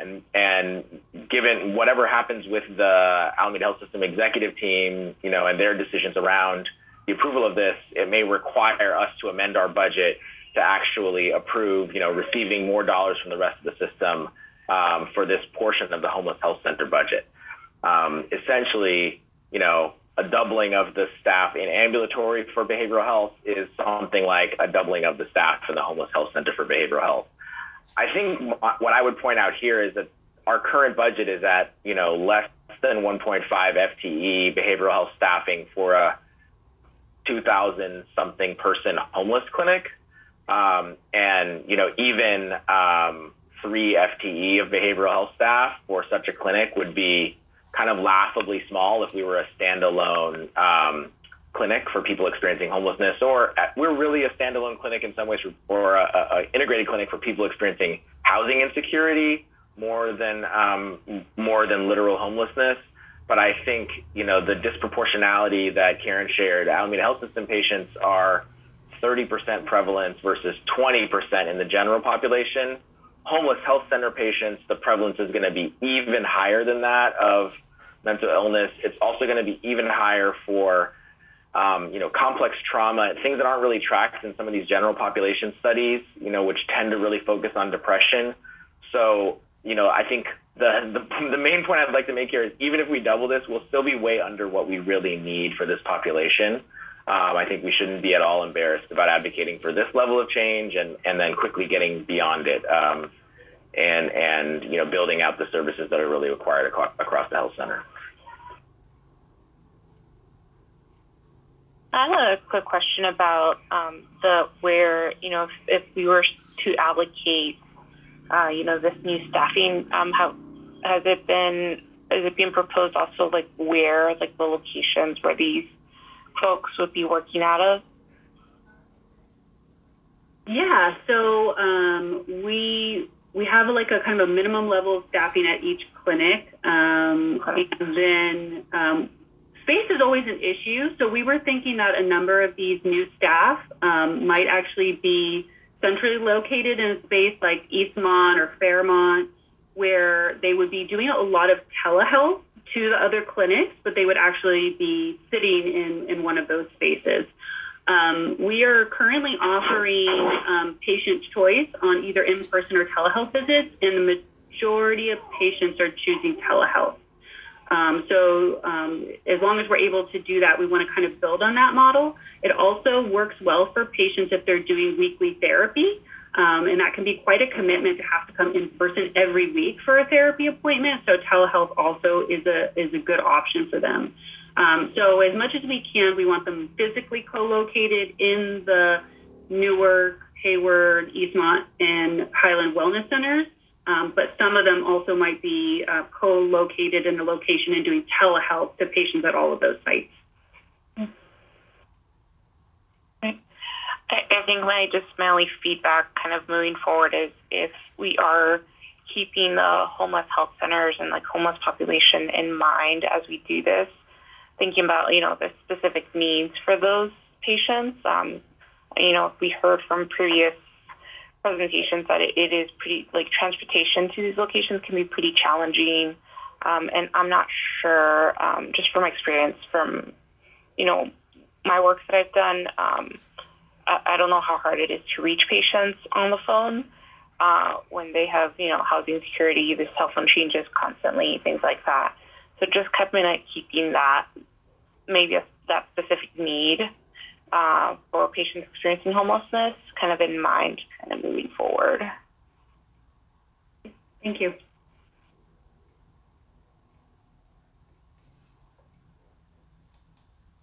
We actually find that the majority of the homeless people that do have mental health issues, it's usually dual diagnosis, isn't it? Isn't there a lot of substance abuse along with maybe PTSD or depression or whatever combined, where they would need two different types of therapy or a special type of therapy that would address both areas? Do we have that? Yes, we do. So our substance use disorder program at Highland is totally co-current capable. So they have a psychologist, licensed clinical social workers, and psychology students to do therapy, and substance use counselors to do the substance abuse piece. And we also do that in our individual therapy services also. So the LCSWs at the wellness centers or somebody at our Highland psychology clinic will see a patient and we'll address both or whichever one the patient is wanting to begin with. Because, those things often go hand in hand. We see a lot of trauma in the population as well, which, if we go back also that mild to moderate and moderate to severe category, those don't really those correspond to like how much resources you use. They don't correspond to like your amount of suffering, really, because you can have somebody who's had multiple traumas, experiencing housing insecurity, financial insecurity, and because they haven't been hospitalized, they're still considered mild to moderate. But they have, really, severe needs that need to be addressed. Right. Thank you.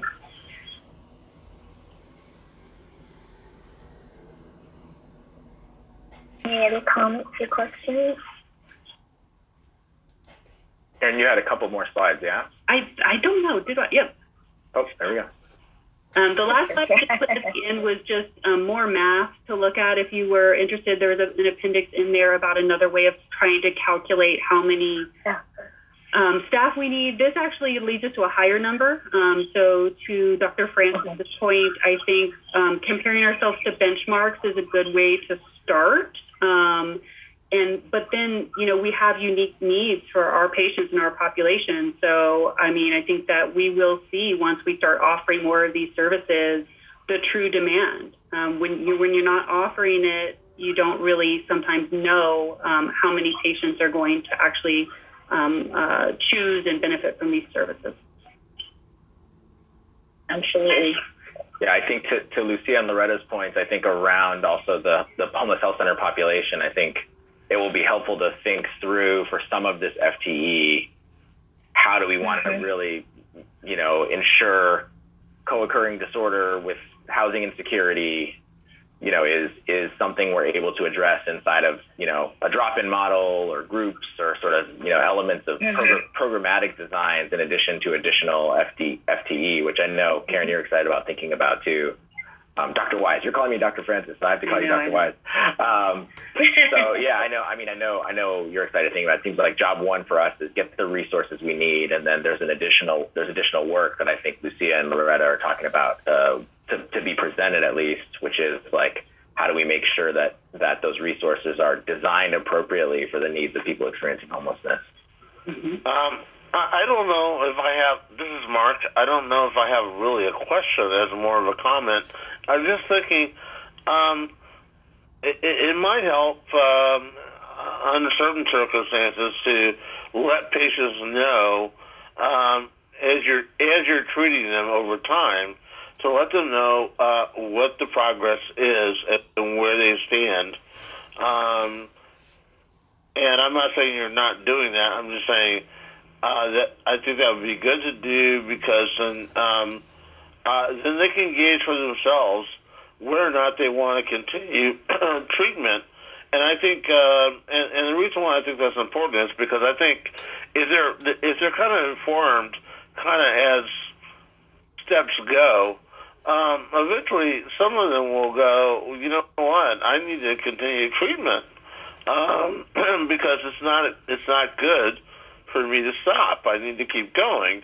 And I think part of that, what might help, is to let them know where you think they are at each leg of whatever treatment you might recommend. I'm just curious of what you think about that. Yeah, I think that's a really great point. And I'm thinking one of the ways we kind of do that now is by repeating some of these measures over time. So, something I do with my patients, I see patients for therapy at Highland, and, so I'll every month or so, do the same depression screening, talk about what do you think is getting better, what don't you think is moving as much as it could. And yeah, we like to really collaborate and be partners with patients in their care in many of the ways that you're describing. Right. Okay. Well, yeah, I think that's important. I agree. Are any of these, do we take court mandated patients, like they have to go to a substance abuse program? Do we service those patients as well, or? If we do, we do, and it's we have to make that distinction that we are here to provide health care, and might have an order from the court, and we're here to help them in their health care. And if that also suffices for the order, then we want to help them in whatever way we can. But we make it very clear at the beginning that we are there for the patient and we don't work for the court. But yes, patients are in that situation sometimes. Yeah, because I was thinking that it would take away something from the homeless needs if we were just servicing court-mandated people. You know what I mean? I don't know that there's enough people to service both at the level that you're saying we need. Yeah, it's one of our target populations, especially for SUD services. And so we have relationships with the jail, and through our substance use program, we do get a lot of patients who are are court ordered. So that is a population that we work with, and I hadn't thought about it for a more general wellness center population, but that's a good thing to consider moving forward. Yeah. Any other remarks or questions for Dr. Weiss? Okay, can we move forward, Brenda, please?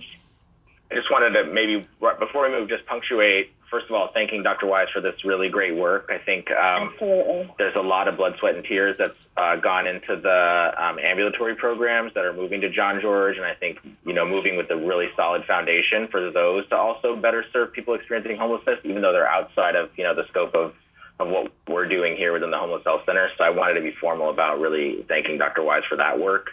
And then wanted to just point out that, this is what we're talking about is, something that potentially comes back to us as a co-applicant board for an amendment to our budget. And so those questions that you had and the elements of this that interest you, be thinking about those and potentially they will come back in front of you as an amendment to our budget. Yes, definitely. This is Mark. I just want to say I'm very thankful for the people who are our guests tonight, who decided to take a lot of time out of their personal time to attend this meeting. And I want you to know I really appreciate each and every one of your presentations, and also our ability to be able to ask questions and talk to you about all the great work and blood, sweat, and tears you guys put into this program. And you should be applauded. Absolutely, I agree. Absolutely. Thank you all. I'm very proud of the work we do, and I would happily come back and talk to you guys about it anytime. Thank you so much. Thank you. Dr. Francis, is there anything else that you need to comment on? No, that was it. Okay, so our next item 3 is the strategic planning preparation. And Dr. Francis, you're going to take that in. Yes. So I think the first slide shows us where we are, which is marching along. Unfortunately, Dr. Gupta couldn't join us today, so it is just going to be me, even though her name's on the presentation as well. So you can go to the second slide, actually. So we're here in September. We had hoped to do this quality presentation a couple months ago and include access and experience data. I think you've seen a bunch of the access and experience data, and there's a lot of new data in the area of quality. So I really wanted to focus on quality in this conversation today. And then, of course, next week we'll have our board retreat. Mark, that is going to be Monday, September 20th. 12 p.m. to 3 p.m. on Zoom, and we'll be sending out materials for that this week. So that's what's coming up. And then we're on schedule to have a draft strategic plan for you all to review, and for us to have some robust comment on in October. And then depending upon what comes out of the retreat and out of that conversation, we could bring this back in November and actually finish on schedule with the final approval of our strategic plan. Or if there's a lot of complexity or interesting things for us to review, I think we have time to delay the strategic plan, as we said at the beginning of this, and finalize it, in December or January, and still be ahead of the strategic planning process for Alameda Health System, where this product will have some importance inside of that process. So that's where we are in the overall plan. And maybe I'll just pause there before jumping into the talking about quality a little bit. To see if anyone has any questions. I know Mark wanted us to make sure we reviewed the retreat timeline, so I added that in there. But anything else anyone wants to ask?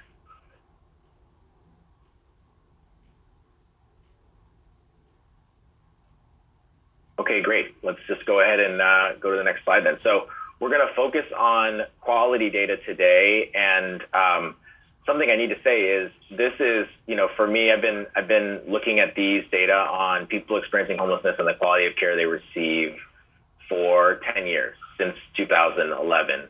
I think Heather's been doing it for even longer than I have. And we've really had some work done in the last year that's completely transformed our ability to both see this data and believe it. So, I think you all have heard a lot from us about the homeless population registry, which we completed at the end of 2020 and are continuing to improve. That's really helped us identify, who's experiencing homelessness and housing insecurity in our system in a way that we really couldn't do before. We've had similar, amazing heavy lift done by our quality team, led by Dr. Gupta, who unfortunately couldn't join us, to stratify the data that we do have about quality across some pretty big ambulatory initiatives and show us that data for the general population, within the Alameda Health System, and then for people experiencing homelessness. And so, this presentation is, for me, an enormous milestone. And it's really on the backs of, fantastic work done by our business intelligence unit and done by our quality unit here at Ambulatory. And I hope in the future that you can meet some of those folks and ask questions of them like you have tonight with the dental staff and with Dr. Wise. So that said, our objectives here, I just want to review the demographics and housing status and utilization trends because they're really important frames for how you understand the quality data. Then I want to review some of the trends in quality for ambulatory services overall. So kind of similar to Dr. Wise's presentation, here's what's going on in ambulatory overall, which really frames what the homeless health center is, right? We're a virtual health center for that population of people experiencing housing insecurity and homelessness within ambulatory services. So we can talk about ambulatory services and then kind of frame what it looks like for people experiencing homelessness within that. And then just a brief, section at the end to look at what the structure is of quality oversight and to look at our biggest quality initiative, which is the quality incentive program through the Department of Healthcare Services. So you can go to the next slide. And next slide.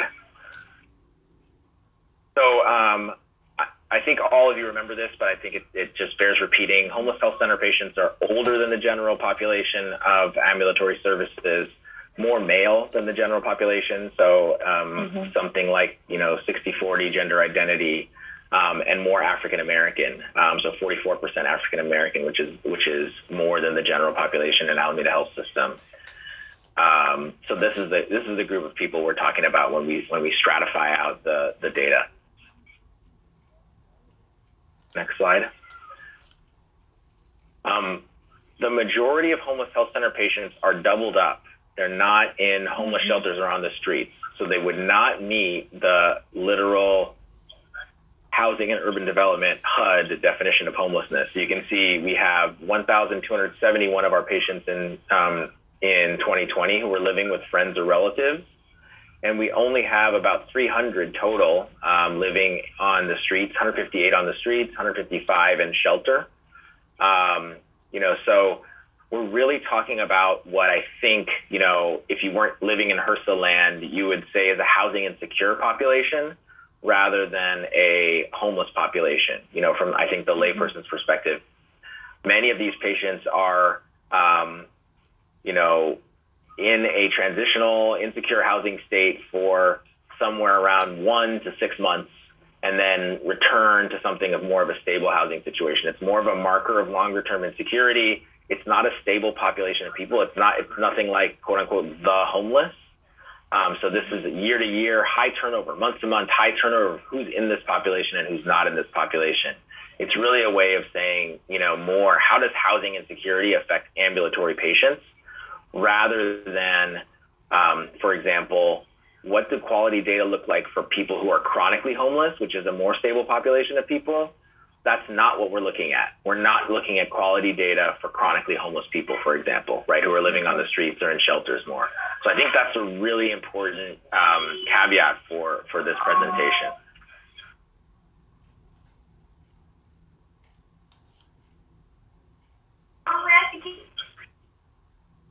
Sorry, just trying to manage my background noise a little. All right. So this is just a reminder of where people experiencing homelessness and housing insecurity utilize within our system. So this is based on the data that we had before we got down to the 2000 number. So before we really were using the latest version of the registry data. So you'll see 3,207 homeless health center patients. There's about 5% of the 64,000 patients who receive care in ambulatory, and you'll see that homeless health center patients use more visits per patient, both in primary care and in urgent care, but they actually disproportionately use urgent care, really. So it's 8.8 visits per patient for homeless health center patients in overall versus 6.2, and then for urgent care, for every 100 patients, we have 62 urgent care visits among people experiencing homelessness, including at the mobile van, which is really an urgent care, not a primary care clinic, versus 26, for 26 per 100 ambulatory patients. And then I think the other reminder here is that there are over 3,500 homeless patients seen. Hold on one second. Yeah. What? Hello? Sorry, just letting my son run by there.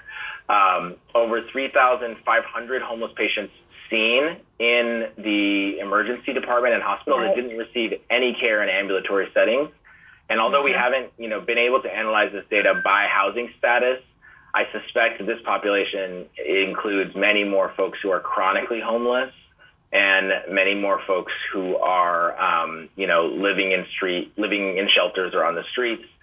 And we don't really know much about whether they're receiving care outside of Alameda Health System, at Lifelong or at Tiburcio Vasquez or at another health center in the area or at a private, clinician's office. So, when we look at this quality data, we're looking at data on a slice of the population that Alameda Health System sees that's homeless, that's really able to navigate and make an appointment and come in for care primarily, right? Even in our urgent care settings, except for mobile health, you still have to make an appointment the day before often. And it's not fully walk-in, full time for everybody. So that's a really huge caveat. Like, this is not doors wide open, primary care for everyone, to Lucia's point kind of in the last presentation. And so the quality data we're looking at is for a subset of the HRSA homeless population. So you can go to the next slide. So I'll just pause there. Are there any questions about kind of the universe of data or the population that we're talking about here before we look at some of the trends? Where do the homeless emergency care visits fit in? On what sector there? Because I know we have a lot of homeless that would utilize the emergency department too, right? Right. They're not. That's out of scope of the homeless health center. It's not something that we're regularly reporting to you all. With the registry data, I think we're capable of reporting it to you all. We're not, it's not part of our responsibility to oversee that, right? It's not part of our authority. But I think it's something that we can think about more, right? We've had partners, the complex care management team, for example, come who are not within our scope, but who we work together, we work with together pretty closely, and it may be worth figuring out a way for us to think about that population and analyze that population in the work that we do. Yeah. So that's a great question, Loretta. Thank you. Okay, great. Let's look at some of the overall trends now. And again, this is like, and it's just all words on a page, but it's super exciting to me because it's 10 years in the making. Next slide, Brenda. So this shows us several different quality measures over the last 5 years and what the trends look like over time. And what you can see is those dotted lines across each of these graphs are the benchmark that we're shooting for. The blue line is ambulatory services overall. The darker up and down sort of pinkish band is when we moved from our last sort of mishmash of EHRs to Epic. And then the peach band is when the shelter-in-place order hit. And so what you can see really as a common trend across all of these areas, colon cancer screening, blood pressure control, screening for depression, is really pretty dramatic improvements in most of those cases from June 2016 through June 2019, and then really dramatic fall off, related either to or that occurred at the same time, either as EHR migration or as the shelter-in-place order took hold. The data not shown is some of these are starting to go up as we're seeing people in person more again. But this has been the general trend of quality measures across all of the ambulatory clinics over the last 5 years. Why is the blood pressure controlled? So what's the problem there? I don't think it's a special problem relative to any of the other ones. I think you see the same kinds of declines in colon cancer screening for depression. You see maybe slightly less of a decline. Timely prenatal care, you see a 20% decline. Yeah, so I think the problem in many of these cases is not seeing patients in person, and really the barriers to care that COVID added to the care that we were providing. Mm-hmm.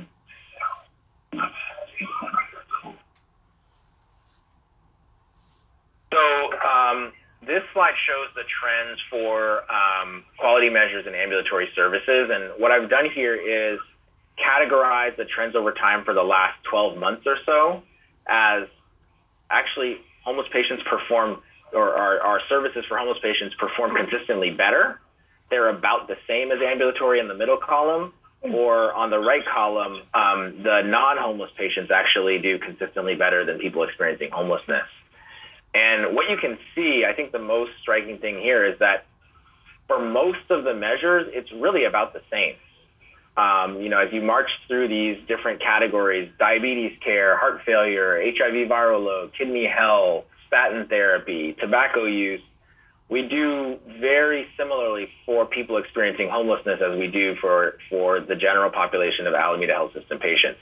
Now, that said, the general population of people experiencing homelessness, again, is like the least affected among people experiencing homelessness. It's not chronically homeless folks. It's not folks primarily living in shelters in the streets. It's folks primarily who are short-term housing insecure.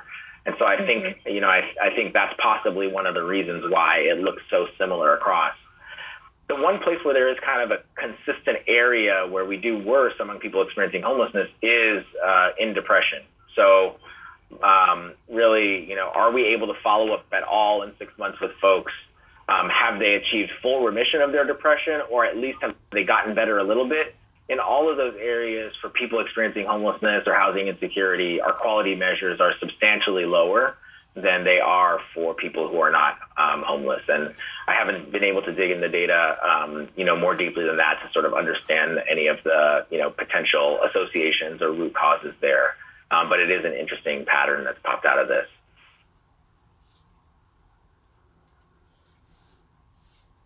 So I'll just pause there and see if anyone has any questions kind of on the big picture storyline for ambulatory and then the comparison with people experiencing homelessness.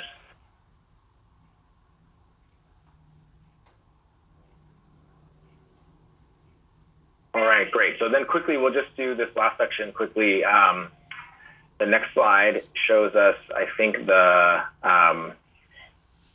is the words are probably too small to read. I think the main thing I wanted to show you is there's quite a complicated structure for overseeing quality, and believe it or not, there's committees that operate that are missing from this diagram. So, for example, we have a health outcomes steering committee within ambulatory that has some important responsibilities for quality oversight. Some of the initiatives are actually not listed. Some of the quality improvement initiatives are not listed.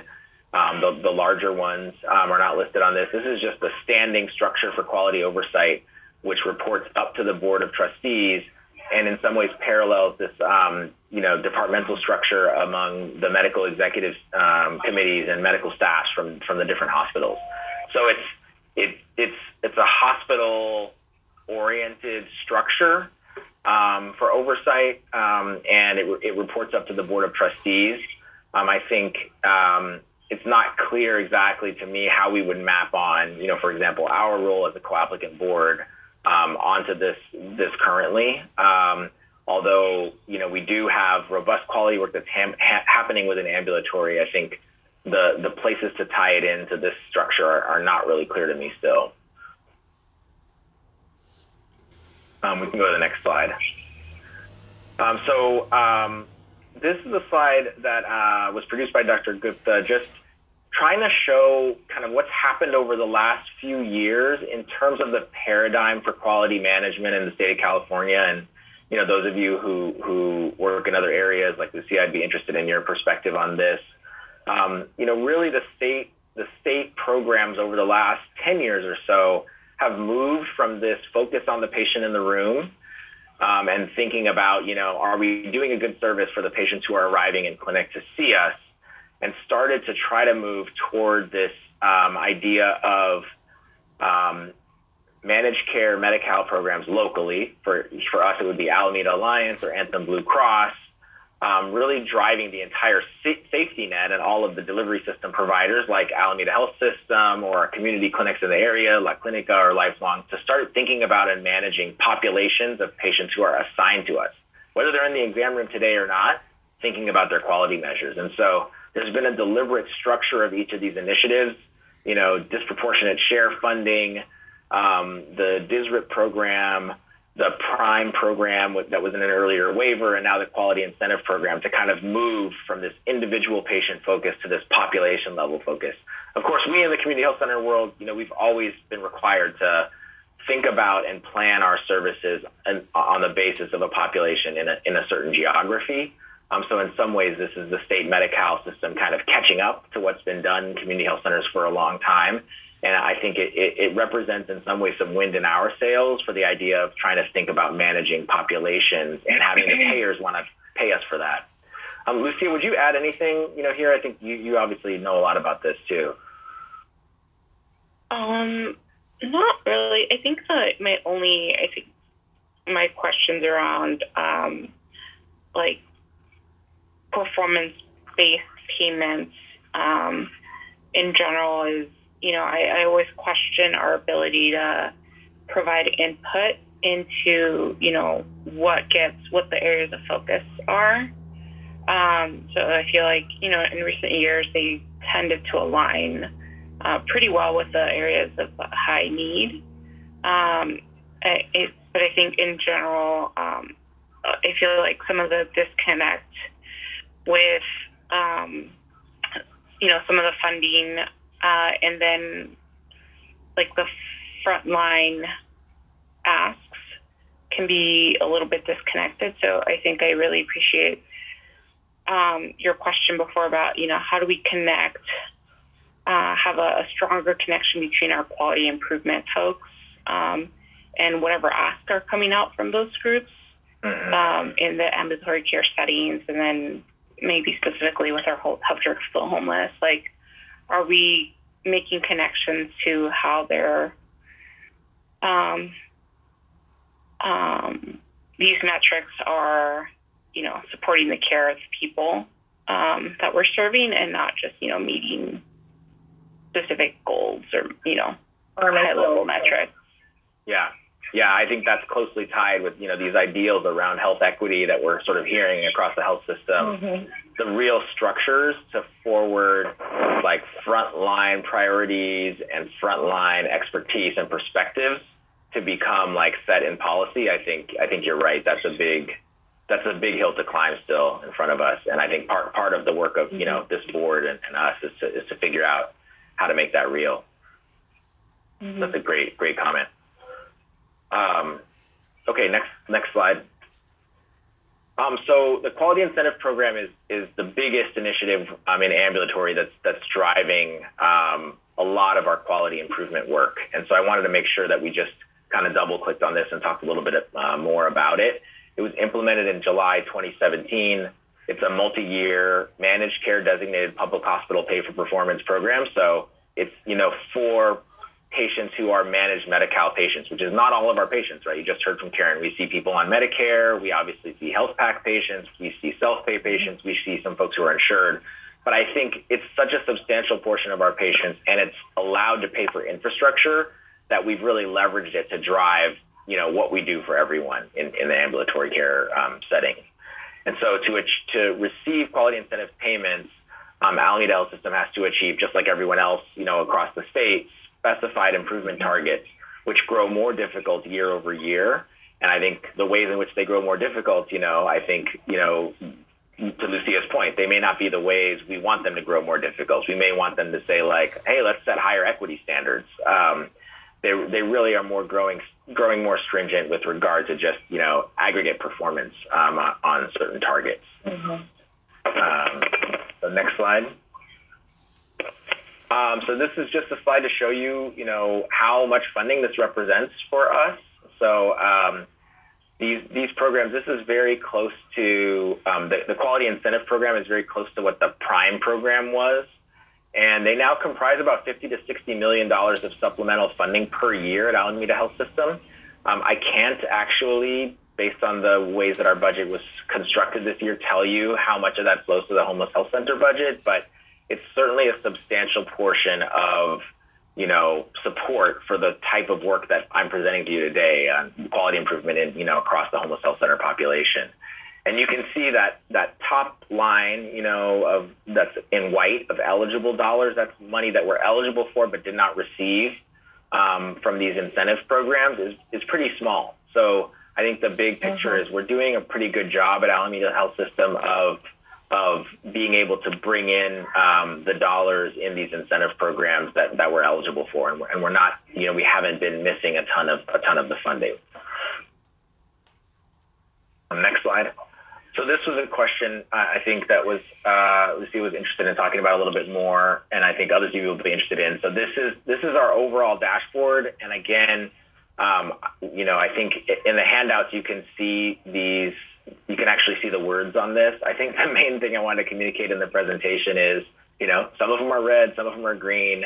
We're now in the green for about $40 million of the funding, I think, and we're in the red for about $30 million of the funding that we're eligible for. So we have some work to do to push back up to the levels where we're able to get all the money we're eligible for. The reality is the benchmarks are still being negotiated sort of after the fact. The timing of a lot of these things is really weird with the state. So we'll end up knowing kind of what benchmarks we were supposed to have hit after we've already done the quality improvement work in some ways. And so I think it's likely we're going to end up, because we're kind of in the meat of most of the other systems in California, we're going to end up collecting most of the funding we're eligible for. And I don't think the big story of the quality incentive program is like this, drama of like, are we going to achieve it or are we not going to? I think it's really what type of investments have we been able to make across our programs. So the next slide is just the completion of that one. And then you can go to the next slide, I think. Great. So I just have a couple slides with the, high level bullet points for, I think what can be a pretty complex topic. So I think I've already said this a lot, but last year, more patients experiencing homelessness were exclusively seen in the hospital and ED than those seen in all ambulatory settings combined. And I believe it to be true, but don't have the data yet, that those patients are experiencing more severe forms of homelessness and housing insecurity that are seen in the ED and acute care settings exclusively versus those seen in the health center. So I think we're not, as the second bullet says, in ambulatory, being doubled up is 5 times more common than living in a shelter on the streets. That's not the population that we're really talking about with these indicators. The third point, quality indicators, as Loretta, you pointed out with blood pressure, it looked like that for a lot of other things too. They just suffered really significantly. I didn't present the data today, but we are starting to see rebounds.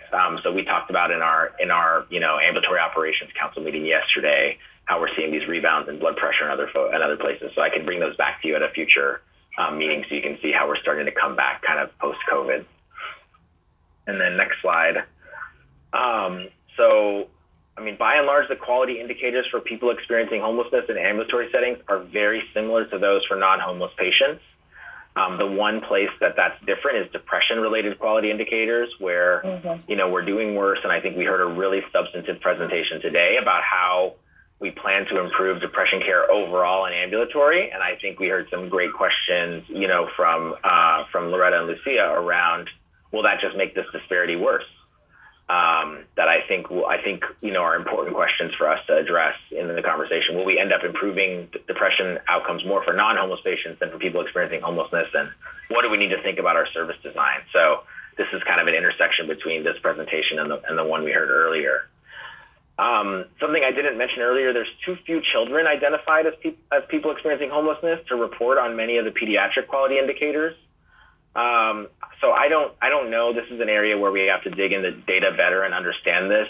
Certainly there are many housing insecure children in Alameda County. Oh, yeah. The school data, if you look at it, shows very high numbers, and I'm sure a lot of those receive care in our system. So I think it's an open question, whether it is that we're truly not seeing that population or we're not identifying them in our processes right now, to be able to say much about the quality of care they're receiving in our system. And then the final bullet is just the quality incentive program has allowed Alameda Health System back to the last bullet on this slide, to create really important infrastructure to improve quality within ambulatory settings.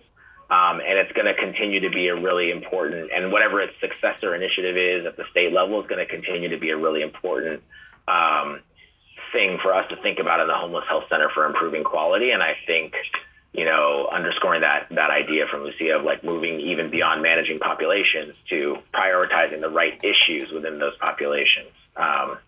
So with that, I'll end and take any questions.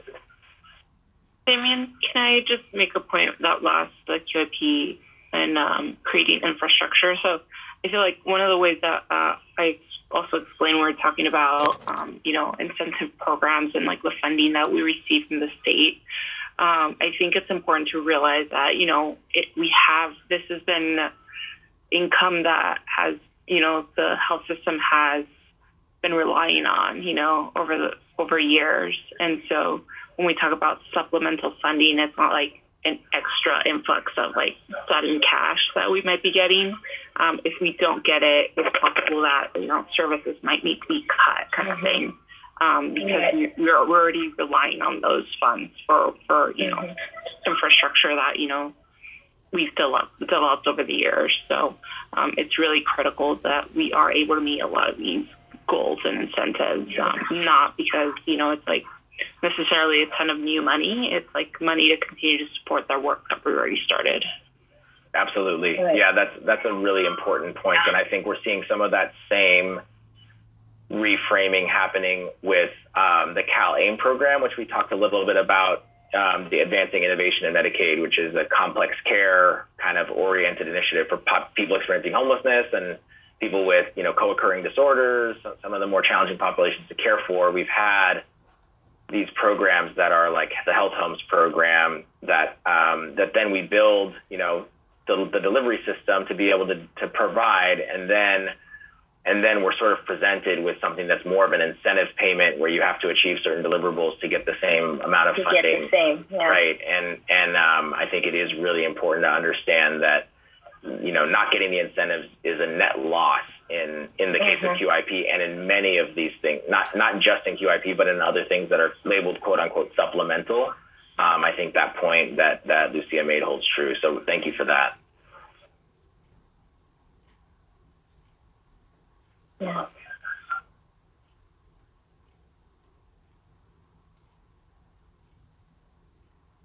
Okay, great. You'll see a couple of these slides in the slide deck that's going to be part of your homework before the retreat next week. It's going to be, reflect on, we're going to give you a packet of about 20, 25 slides from the last couple years that we've looked at and have you look at those, pick out a couple slides that just, are stand out to you among those, and then be able to talk to the rest of the co-applicant board about what about those couple slides is important for the future of the Homeless Health Center.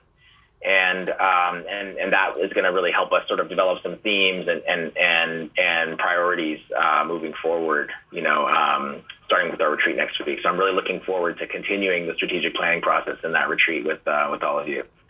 Thanks so much.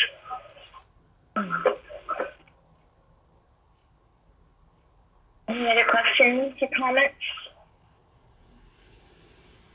Okay, can we go to the next slide, please? Okay, where are we here? We're on H. Okay, we have a program report. Here's Heather. Take it away, Heather. Hello, and thank you so much. All right, so I'll make our quick program report, just on health center compliance, I wanted to thank Neha Banger for representing the CAB recently during a monitoring visit with Alameda County Healthcare for the Homeless program that was centered on governance. So she had the opportunity to answer a lot of questions about her experience as a CAB member. And so we will be getting the results of that visit very soon from Alameda County Healthcare for the Homeless program. Neha did a great job representing y'all. You should be very proud of her. And if we had it recorded, I'm sure you would agree with our sentiments. Moving down into mobile health, we heard a lot from our folks at dental, so that was already provided. I also wanted to provide some information on the mobile Eastmont dental pilot, which began on July 1st. So we have these specific targets for this pilot by September 30th, so at the end of this month. And that is to have a 10% increase in the AHS assigned patients seen on mobile who are seen in primary care within 1 month. And again, right now we're at around the 38 to 48, so we're right around 38%. We're hoping to see that go up to 48%, and we'll have that data next month.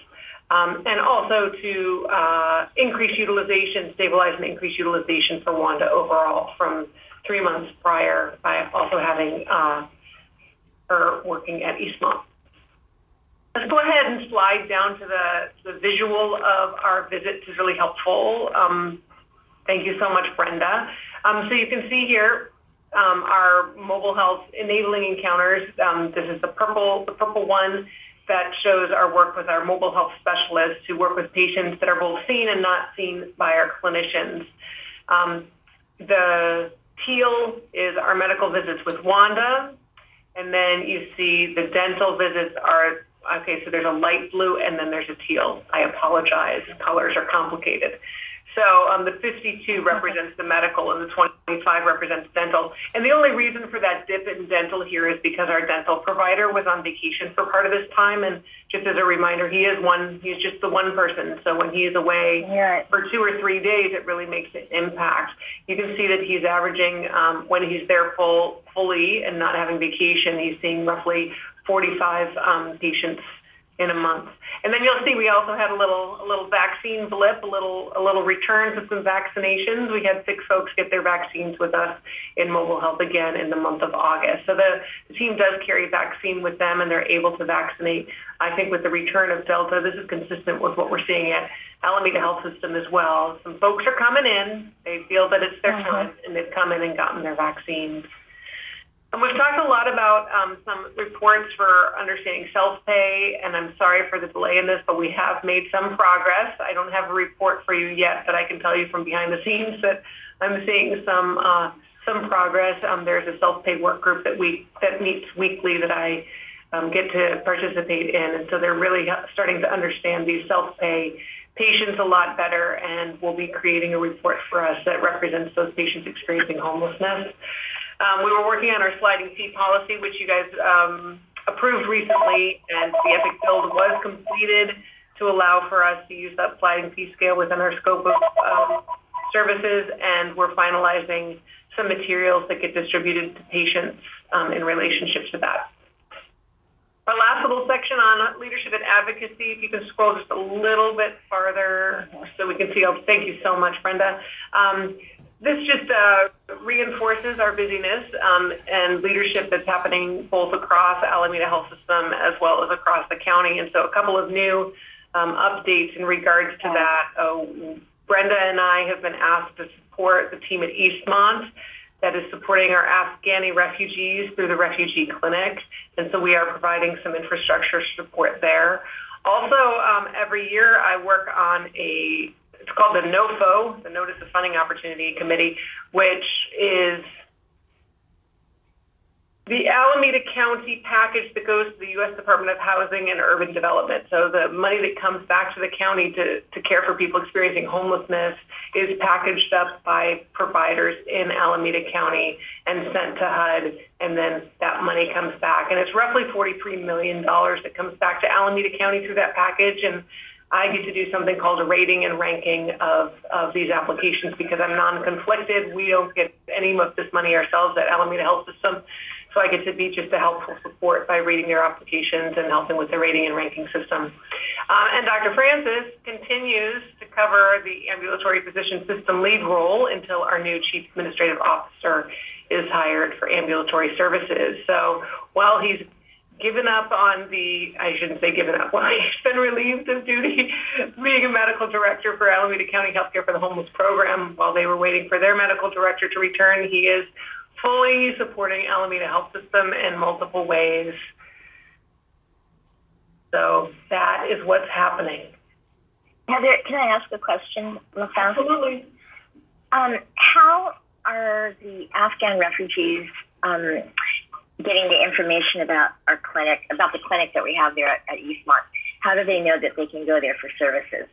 Oh, they're typically, so we're working with the county. I want to say they're more or less assigned to us. So they come through a system. This is a special type of refugee. They're called parolees. It's different from some of the other refugee programs that we work with that help establish the refugee clinic. And so we're asked to do this specifically, and the refugees and parolees are working very closely with other organizations that help link them to us. And so our job is mostly just to catch them, and these other services are the ones who bring them to us. And refer. Okay. Yeah. Great. And I'm still learning a lot about it, so I may be better prepared in the future because it is all very new to me. Yeah. Okay, is that it on this one? That's it for me. Okay, Brenda, can you see the... Okay, is there any public comment?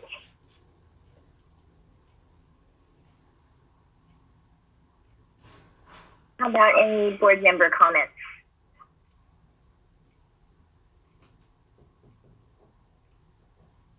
Just thank you for getting all these wonderful people to speak. Just it's so much great information. And I know everyone feels thankful for that. So thank you, Damon and Heather, for doing that. Okay, I think we're done then for the evening, correct? Nothing else? Okay, we can adjourn at 7:58 p.m. Great, thank you. Thank you so much. All right, thank you, everybody. See you guys next week. All right, guys.